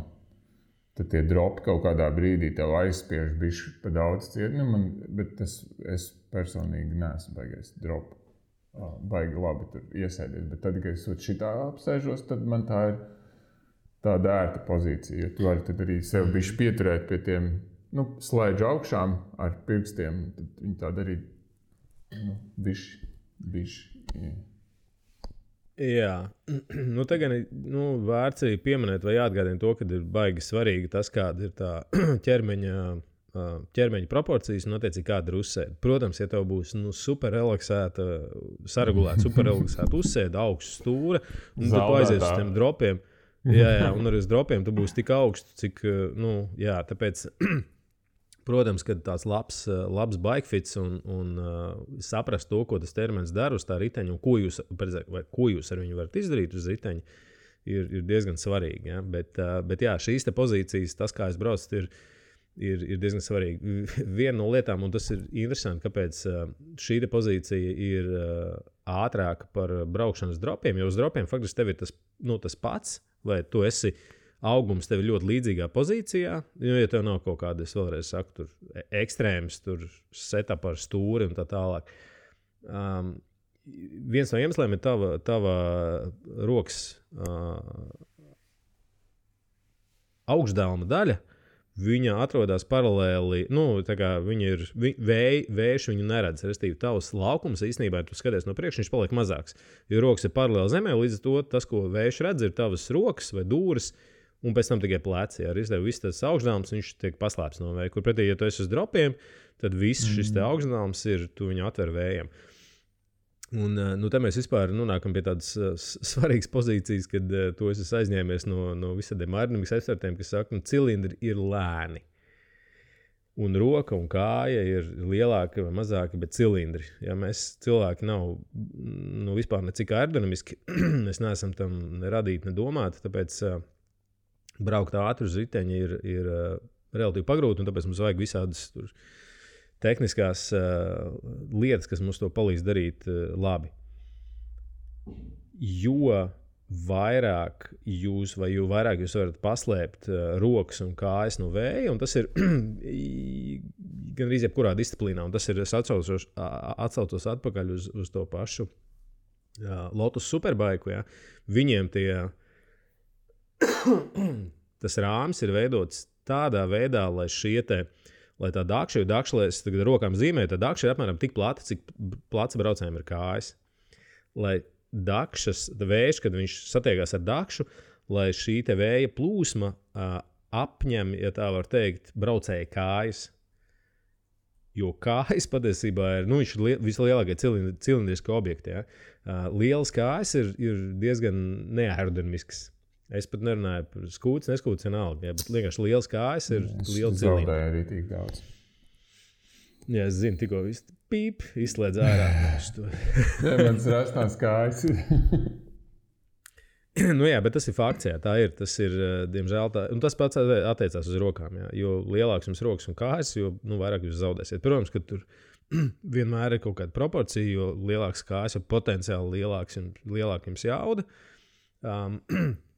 Bet tā kombinācija ir svarīga. Un es teiktu, ir tīpaši, kas attiecās gan uz šosei, gan uz razdelku, tā augšdaļa, ja kājas, es teiktu, ja tu esi pienācīgi trenējies, ja tev ir liels kājas, tev būs daudz vati, ja tev ir liels kājas un maz vati, tev jātrenējas vairāk. Jo, protams, skatoties uz tur ganu, vai arī mazāk. Vai bet divi jātrenējas vairāk, arī mazāk. Jā. Tas vienmēr palīdz. Precīzi, jā. Timeless suggestion. Bet augšdaļa ir diezgan tāda, tas, kas ir, es teiktu, tas baigais dealbreakers. Ja tā augšdaļa ir, ja tu brauc ar platiem pleciem izvērstiem un tev ar visu savu krūšu daļu tu satiec daudz vēja, tu būsi lēnāks. Pilnīgi noteikti. Tas pats attiecās arī uz grupas braucienu.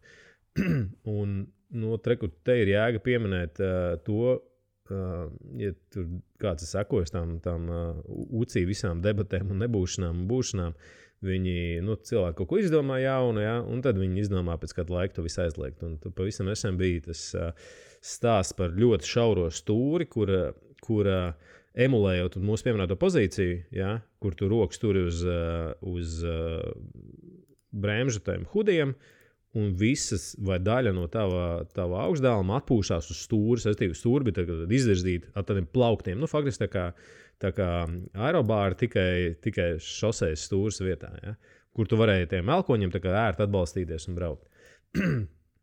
Šāds stūrs viņi aizliedz. Tā ir tā kampanāta stūra saucamā, ja? Jā, vai tas tā bija ir tā tas, ka... plakanā? Jo kampanāts jau it kā brauc ar to savu šauro stūri, vai te ne? Nē, viņam bija vienkārši šaura stūri. Okay. Tas bija... Es zinu, par ko tu runājā, sorry. Jā. Es kaut kur ieliku kaut kādas bildes iekšā. Aprakstā, lai saprastu, par ko mēs runājam, tie, kas nezin, bet jā, ir tāda diezgan fancy stūri, kas bija iznāca, man liekas, kaut kā holandieši viņu uzražoja, pēc tam viņi pazuda. Nav šobrīd nekāda regulējuma attiecībā uz stūru šaurumu. Un tās pēdējais trends tieši šī iemesla dēļ vai pamatojuma dēļ ir braukt ar šaurāku stūri, tāpēc, lai tu plecu daļu varētu ievērst uz iekšā. Jūs iedomājaties, ka jūs plecus pievelkat pie savām ausīm un savērst uz priekšu, jūs savu plecu daļu vai to priekšdaļu izteikti samaziniet. Vai savalkat tādā kompaktākā formā. Un tas ir tas, kas, teiksim, tīpaši razdielkā, kaut gan patiesībā tu brauc grupas braucienā un tu brauc kaut kādos atrāvienos, tad tā ir tāpat razdielka tikai uz šosejas riteņa. Ja? Un tur tas maksā tev tikpat daudz. Tur jau fizikas likumi ir vieni un tie paši. Tikai tev trade-offs ir manevrēšana. Jā. Un tas acīm un vēl kaut ko tikā. Jā, protams. Tāpēc, ja tu esi pietiekami labs bike handlers, tad to var atļauties. Ja tu jūti, ka tev pagriezienā vai kaut kādu nobraucienu nobraukt ir grūtāk, tad šaura stūra, protams, ka to stūrēšanu, pie kam, ja tev ir šaura stūra un, piemēram, kaut kāds, nezinu, labi, ne 3 priekšā, bet tur 80, ja, tas ir ļoti dziļš profils un ir baigais vējš, tad loģiski tev tā stūrēšana paliek daudz grūtāk, ja. Jā, un ja tu nobietē, tad tev pofīgi viss tev aerogaini 2-3 vati un viss, tad tāpat nekur netiec. Tur viss beidzās, jā. Tieši tā kā es nezinu, cik es tur tādu precīzu atbildi iedevu vai skaidrojumu par pozīciju, bet pozīcija ir super svarīga. Es teiktu, tāds laba uzsēde maksā baigi daudz. Es nedomāju pat naudas ziņā, es domāju, ka iegūma ziņā. Jo mēs šeit, un es bišķiņ tā kā runāju atrauta no tā, ko jūs varat izdarīt uz tā riteņa. Jo tu vari uztaisīt super aerodinamisku uzsēdi, kas ir klasiskais, tur tāds veco laiku piegājiens, zemāks stūre, tur viss tur kaut kādās maksimālās, es neatceros, kurš tas bija no Movistāra, man liekas. Nē, tad viņš Ignorosē brauc. Tur tam, kuram stūri bija, es nezinu, nenormāli zem. Viņš vien razdiel kā brauc, un tur viss brīnījās, kā vispār tā var pabraukt. Ja? Jo tur ir svarīgi visādi gurnu leņķi, un tie, kas nesaprot, par ko mēs runājam, pamēģiniet nogulties ļoti, ļoti zem uz stūres, teiksim, zemāk nekā iespējams jums atļauj tur hudi, un pabraukt ar kaut kādu Z4. Jūs jutīsiet gurnu daļu, kas, tā kā uzreiz nolaupa jums kaut kādu daļu no tā vata. Plus diafragma aizspiežās, un ja tu neesi pieredzis tā elpot, tad tev vienkārši viss spiež ciet, un tu gribēsi celties augšā. Jā. Tā kā jebkura šī pozīcija, vienalga, vai viņi ir šosejas riteņa vai baika mazāk, tas skar, tāpēc baikam ir diezgan relaksētā pozīcija, vai uz vēl jau vairāk uz tāčkas viņi ir. Jā, tad uz baika tā pozīcija tāpat tās ir diezgan relaksēta, uz šosēnieku un uz razdielkas tāčkas. Protams, ka tas gurnu leņķis spēlē baigo lomu. Restīvi, tur jūs varat būt ļoti aerodinamisks, bet jūs zaudēsiet vātus vienā brīdī. Un tā ir vienmēr tāda bišķiņa spēle, tīpaši, kas attiecās uz individuālo startu. Ja? Tur vienmēr tev ir jāsaprot, cik daudz tu vari vienā vietā zaudēt, lai iegūtu tajā otrā vietā. Tāpēc tas balanss ir baigi trausls, bet ļoti, ļoti svarīgs, jo tas ir tas, kā tu rodi tos iegūmus. Lūk. Pārējiem pie apģērba. Un pirms es beidzu ar apģērbu, ir viena svarīga lieta, kas ir jāpasaka, āda ir lēna. Nu, tad jebkuri atvērti ādas gabali vai pleķi uz jūsu ķermeņa padarīs jūs lēnākus. Tieši tik vienkārši. Tāpēc labs un pareizs saldums uz jūsu ādas būs vienmēr un visur ātrāks nekā tas, ka jūs kaut ko atsadzat. Šeit uzreiz es varu pateikt par visiem triatlona tērpiem, ja agrāk viss skrēja tikai apenēs un augšā kaut kādā singletā. Nevienu top triatlētu šobrīd neredzēsiet ar īsām rokām. Ar īsām rokām vēl var redzēt, bet tajās pelbiksēs vairāk neviens neskrien, neko nedara. Visiem ir garš šorts un principā rokas līdz elkonim. Tāpēc, jā, lūk. Tāpēc apģērbs ir nākošais tāds svarīgais topiks. Mēs esam kaut kādās citās epizodēs tam pieskārušies, bet izejot cauri tādam absolūti basicam, jebkurš apģērbs, kurš tev ir par lielu, vai kurš taisa krunkas, kurš taisa kaut kādas tur rieves tā tālāk, viņš padara tev lēnāku. Ja tu gribi braukt ātri, vai precīzāk otrādāk, ja tu gribi nezaudēt, izmantojot to apģērbu, un tu, piemēram, brauc, es nezinu, tur pēc kaut kāda koma vai piedalies sacensībās, tad pēdējais, ko tu gribi izdarīt, ir uzvilkt kaut kādu krēklu, kur saliecoties tev ir tāds 5 traknas krunkas. Un nevis no tavas riepas, bet no krēkla, jā. Vai šorts, kas, piemēram, ko es diezgan regulāri redzu kādam, kas, tagad ieklausieties vēlreiz, jā, šortām un apģērbam, ja jūs gribat, lai viņš būtu ātrs, viņiem jābūt apspīlētam. Tas ir tieši tik vienkārši. Kas nevienam ceļš sākot braukt nepatīk. Vienkārši. jā, tieši tā. Jebkura rafa, jebkurš tur Castelli vai Maps vai jebkurš cits tur fancy brands, ja jūs viņu nopērkat izmēru pa lielu un jūs bibšortiem apakšējā tā gumija ir nevis skaisti apspīlēta, bet es redzu, kā viņa attiet no kājas nost, tas ir sliktākais, ko jūs savam ātrumu var izdarīt, vai krēklis, kurš vienkārši ir, tā kā bišķiņ karājās, jā. Jā. Vibrē vējā. Jā, jebkurš šīs te vibrējušās lietas vējā, viņas maksā uzreiz ļoti daudz. Un patiesībā viss, kas jums jādara, tikai jānopērk, ir attiecīgi izmērs, kurš dara jums pareizi. Cits jautājums, ja jums tas viss ir pofīgi, tad braucat, ko gribat. Vienkārši braukt ir vienmēr ir labi, bet ja jūs gribat braukt ātri, tad šitas nebūs.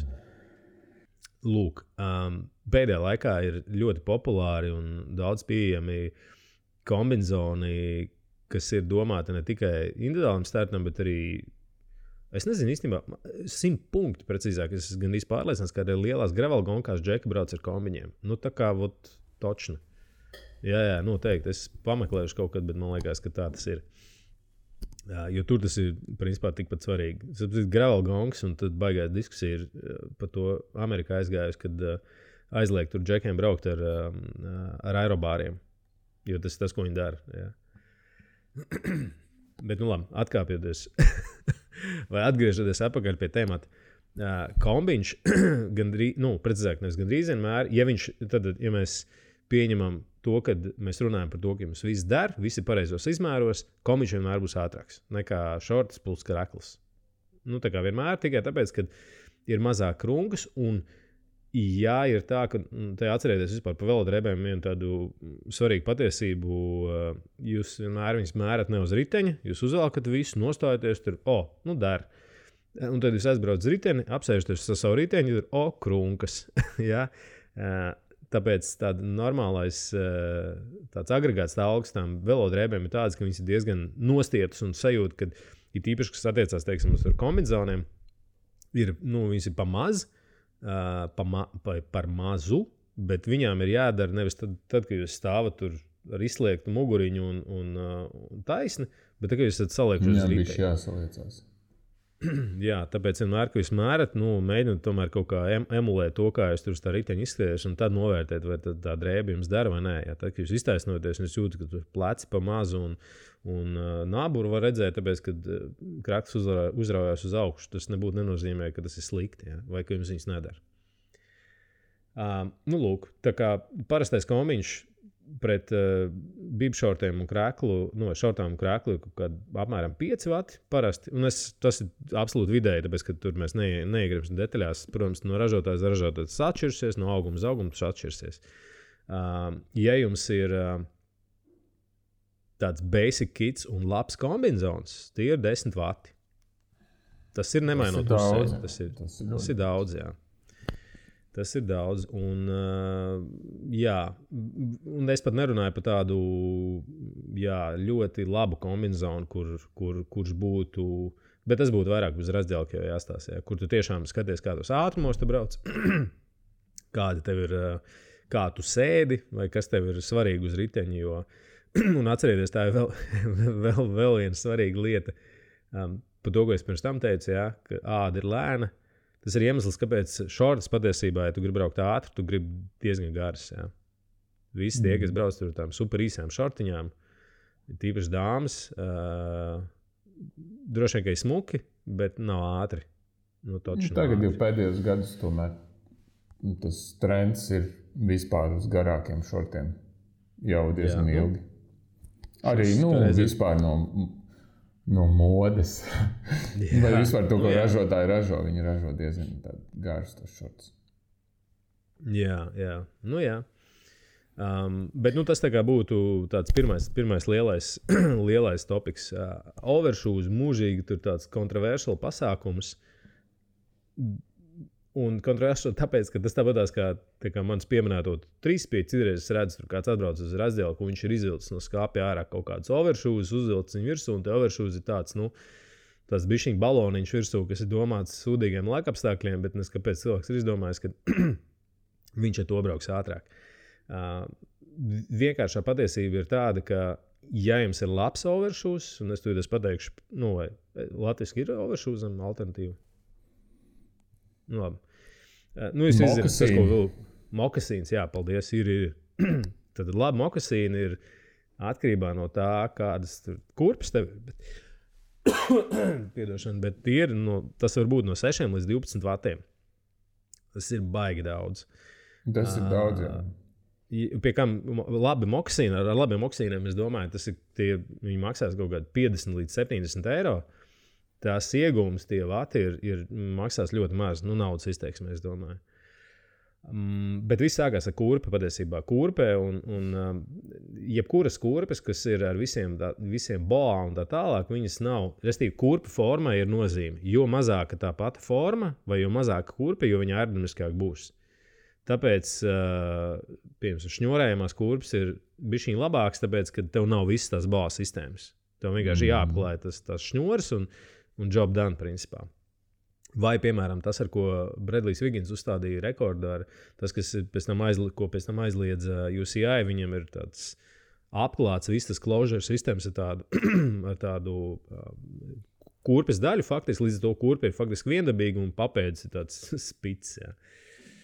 Bet overshoes ir, bet tikai tas, kas ir labs overshoes. Ja jūs uzvelkat virsū kaut ko, kas ir domāts tur lietas laikam, visticamāk tas nestrādās. Jā. Tas arī mums jāatcerās. Super lēta investīcija ir, vai relatīvi lēta investīcija ir aerozeķis, kas pie kaut kādiem 45 km/h, kas diezgan ātri ir kaut kādi 2,5 vati, tās parastās nepārāk garas. Garas aerozeķis atļautajā UCI limitā būs apmēram 4 vati. Un tie, kas ir triatlonisti, jūs varat apsekt visu līdz pat ceļgalam, un tad tas būs jau kaut kāda 8 vatu iegums. Un es atgādinu vēlreiz, āda ir lēna un cilindri ir lēni. Tāpēc viss, kas ir uz jūsu kājām, īstenībā strādās diezgan labi. Uz tādu triatlonu domu, ka 8 vati tikai uz zeķi, tas afigēni daudz vienkārši.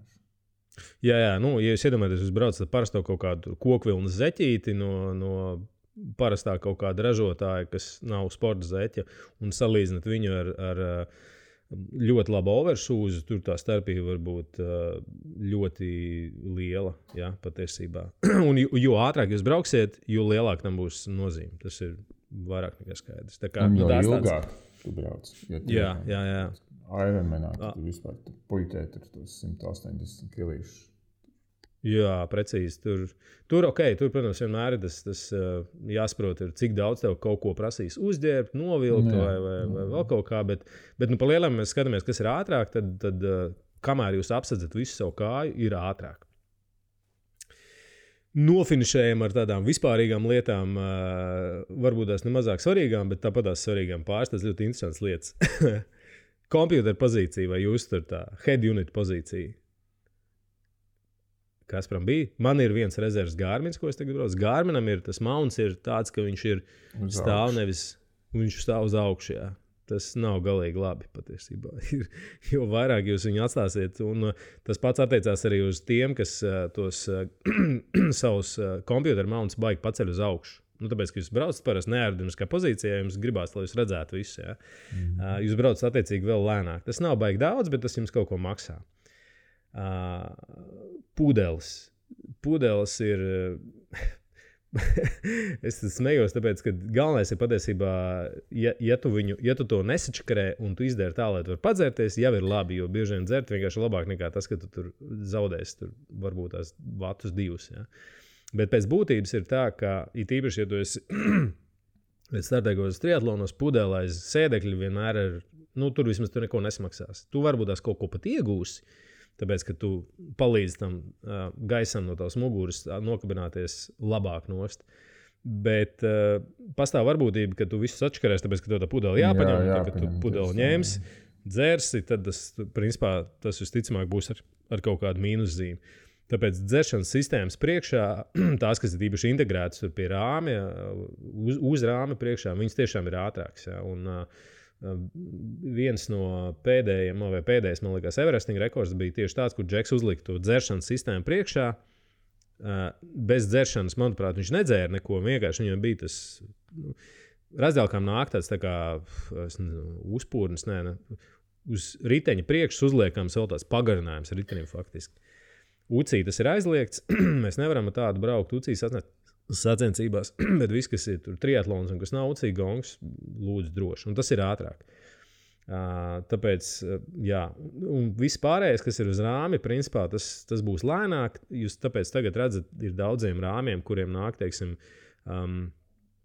apakšējās trūbas ir ļoti lielas, un tā kā ne mākslīgi paplašanās, bet milzīgi platas. Un viens no iemesliem, kāpēc tas tā ir, lai tad, kad uzliec to pudeli virsū, lai viņa ir maksimāli aerodinamiska, lai viņa ir tā kā atkārto daļu no rāmi. Un bieži vien, piemēram, tā kā tagad kaut kādi jaunie BMC modeļi, viņi vispār nāk ar jau pielāgotām aeropudelēm.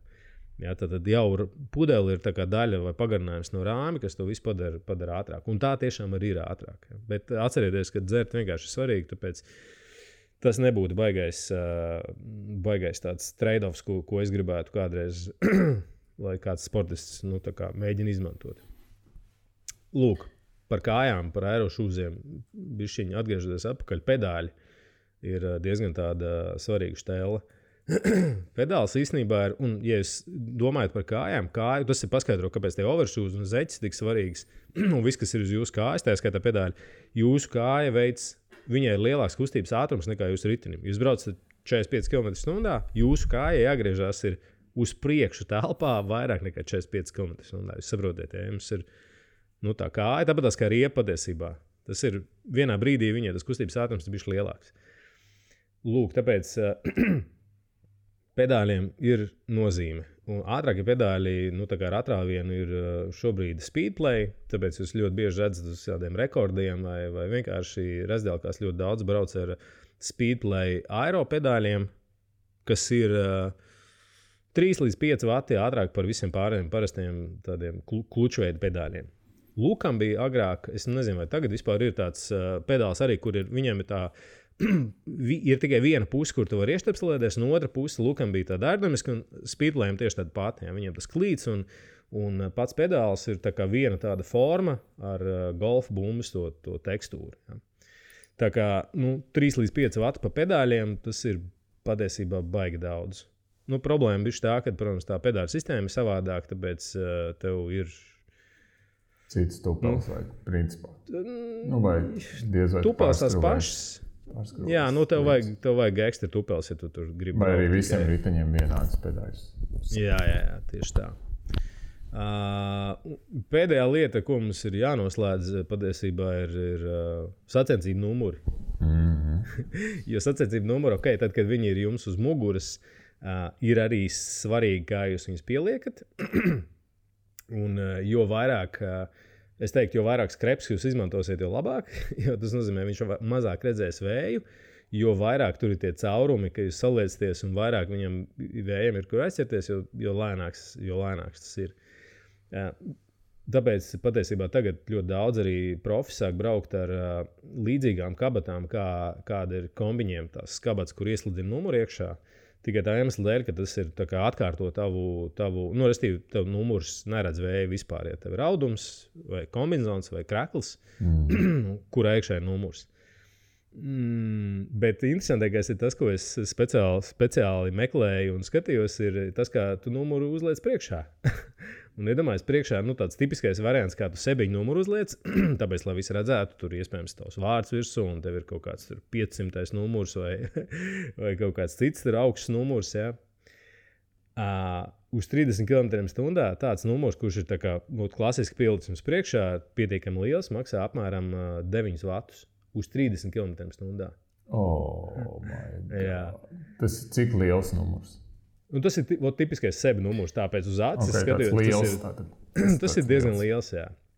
Ja jūs braucat kaut kādus Grand Fondo, kur parasti ir mazāk tie numuri, tas, protams, būs proporcionāli daudz mazāk. Jo jūs vienkārši varat pastīties, tev ir tāda planšetes cienīgs izmērs priekšā, un tev ir pārējais tas tavs ritenis, kas prasa aizņemt tur daudz mazāku vietu. Ja. Tā kā tur visi radošie veidi, kā jūs to numuru varat mazliet vairāk noslēpt no vēja, noteikti strādās diezgan labi, jā, vai daudz labāk. Tas ir patiesībā iemesls, kāpēc lielajās gonkās, tīpaši baikiem, tie numuri gandrīz nav. Plus vienkārši, patiesībā viņi uzkarināti virsū ir diezgan sarežģīti, pusim atklāti. Tā kā, to ņemiet vērā, jums iedod milzīgu numuru, jūs gribat viņu tomēr uzlikt tā, lai tas viss ir ņemiet vērā, ka jums jāsaprot, kāds ir nolikums, jo bieži vien nolikumā ir uzrakstīts, ka tam numuram obligāti jābūt redzamam, viņam jāstāv tā, un ja tāds ir rakstīts, tad teorētiski visi ir vienlīdzīgi. Jā? Bet es ar atklātu patiesību, es esmu apgraizījis numurs, es esmu locījis numurs, es esmu viņus līdz dažādos veidos un formās. Tā, un patiesībā to laiku es pat nevadījos no tā viedokļa, ka tas maksās kaut kādā eiro, tas vienkārši bija ērtāk kaut kādā veidā. Ja. Protams, man kaut kur zemapziņā stāvēja tas, ka es noteikti no tā kaut ko iegūstu, bet tagad es zinu, ja es viņu noliku tā kā parasti, tie ir 30 km/h. Ja. Tas ir tāds, ir īpaši mūsu LVM kustības uzvarētāja vidējais ātrums, ja. Vai pat bieži virs viņa. Tā kā tas tā šodien mazāk izvērsti, bet ļoti izvērsti tāpat tā kā iepriekšējā reizē. Domājiet par to, ko jūs darat un ko jūs lietojat, jo tam, kā mēs te tagad runājam, ir liela nozīme. Bet atcerieties to, ka trenēties ir tā kā pāri visam. No tā jūs iegūsiet vislielākos ilgtermiņa iegūmus nekā pērkot visādus sloriņus. Ja? Overshoes principā ir price performance. Pirmais, kur jānopērk overshoes. Jā. Tā kā tā, dārgie draugi. Paldies jums. Tiekamies jau drīz kaut kādās nākošajās epizodēs. Es atgādināšu vienu lietu, par cik mēs saņēmām tagad, kas ir baigi labi, un mēs to priecājamies, tāpēc mēs te rakstām to otru epizodi. Jūs komentārus, ja jums ir ierosinājumi tēmām vai ir kaut kas ļoti aktuāls, par ko mēs vēl neesam runājuši, mums ir ierosinājuma sadaļa mājaslapā. Sūtiet jautājumus, anonīmi, neanonīmi, kā jūs gribat. Tas paliek jūsu ziņā, bet jā, mēs tikai priecājamies no jums dzirdēt. Mēs jau to darām, tāpēc, ka mums ir interesanti, bet lai jums ir liederīgi. Tā kā spiežiet tos komentārus. Spiežiet like, follow, rakstiet komentārus Apple podkastā. Paldies jums vēlreiz. Tiekamies nākošais. Kaspar, paldies tev. Čau. Namaste. Vai arigato. Čau.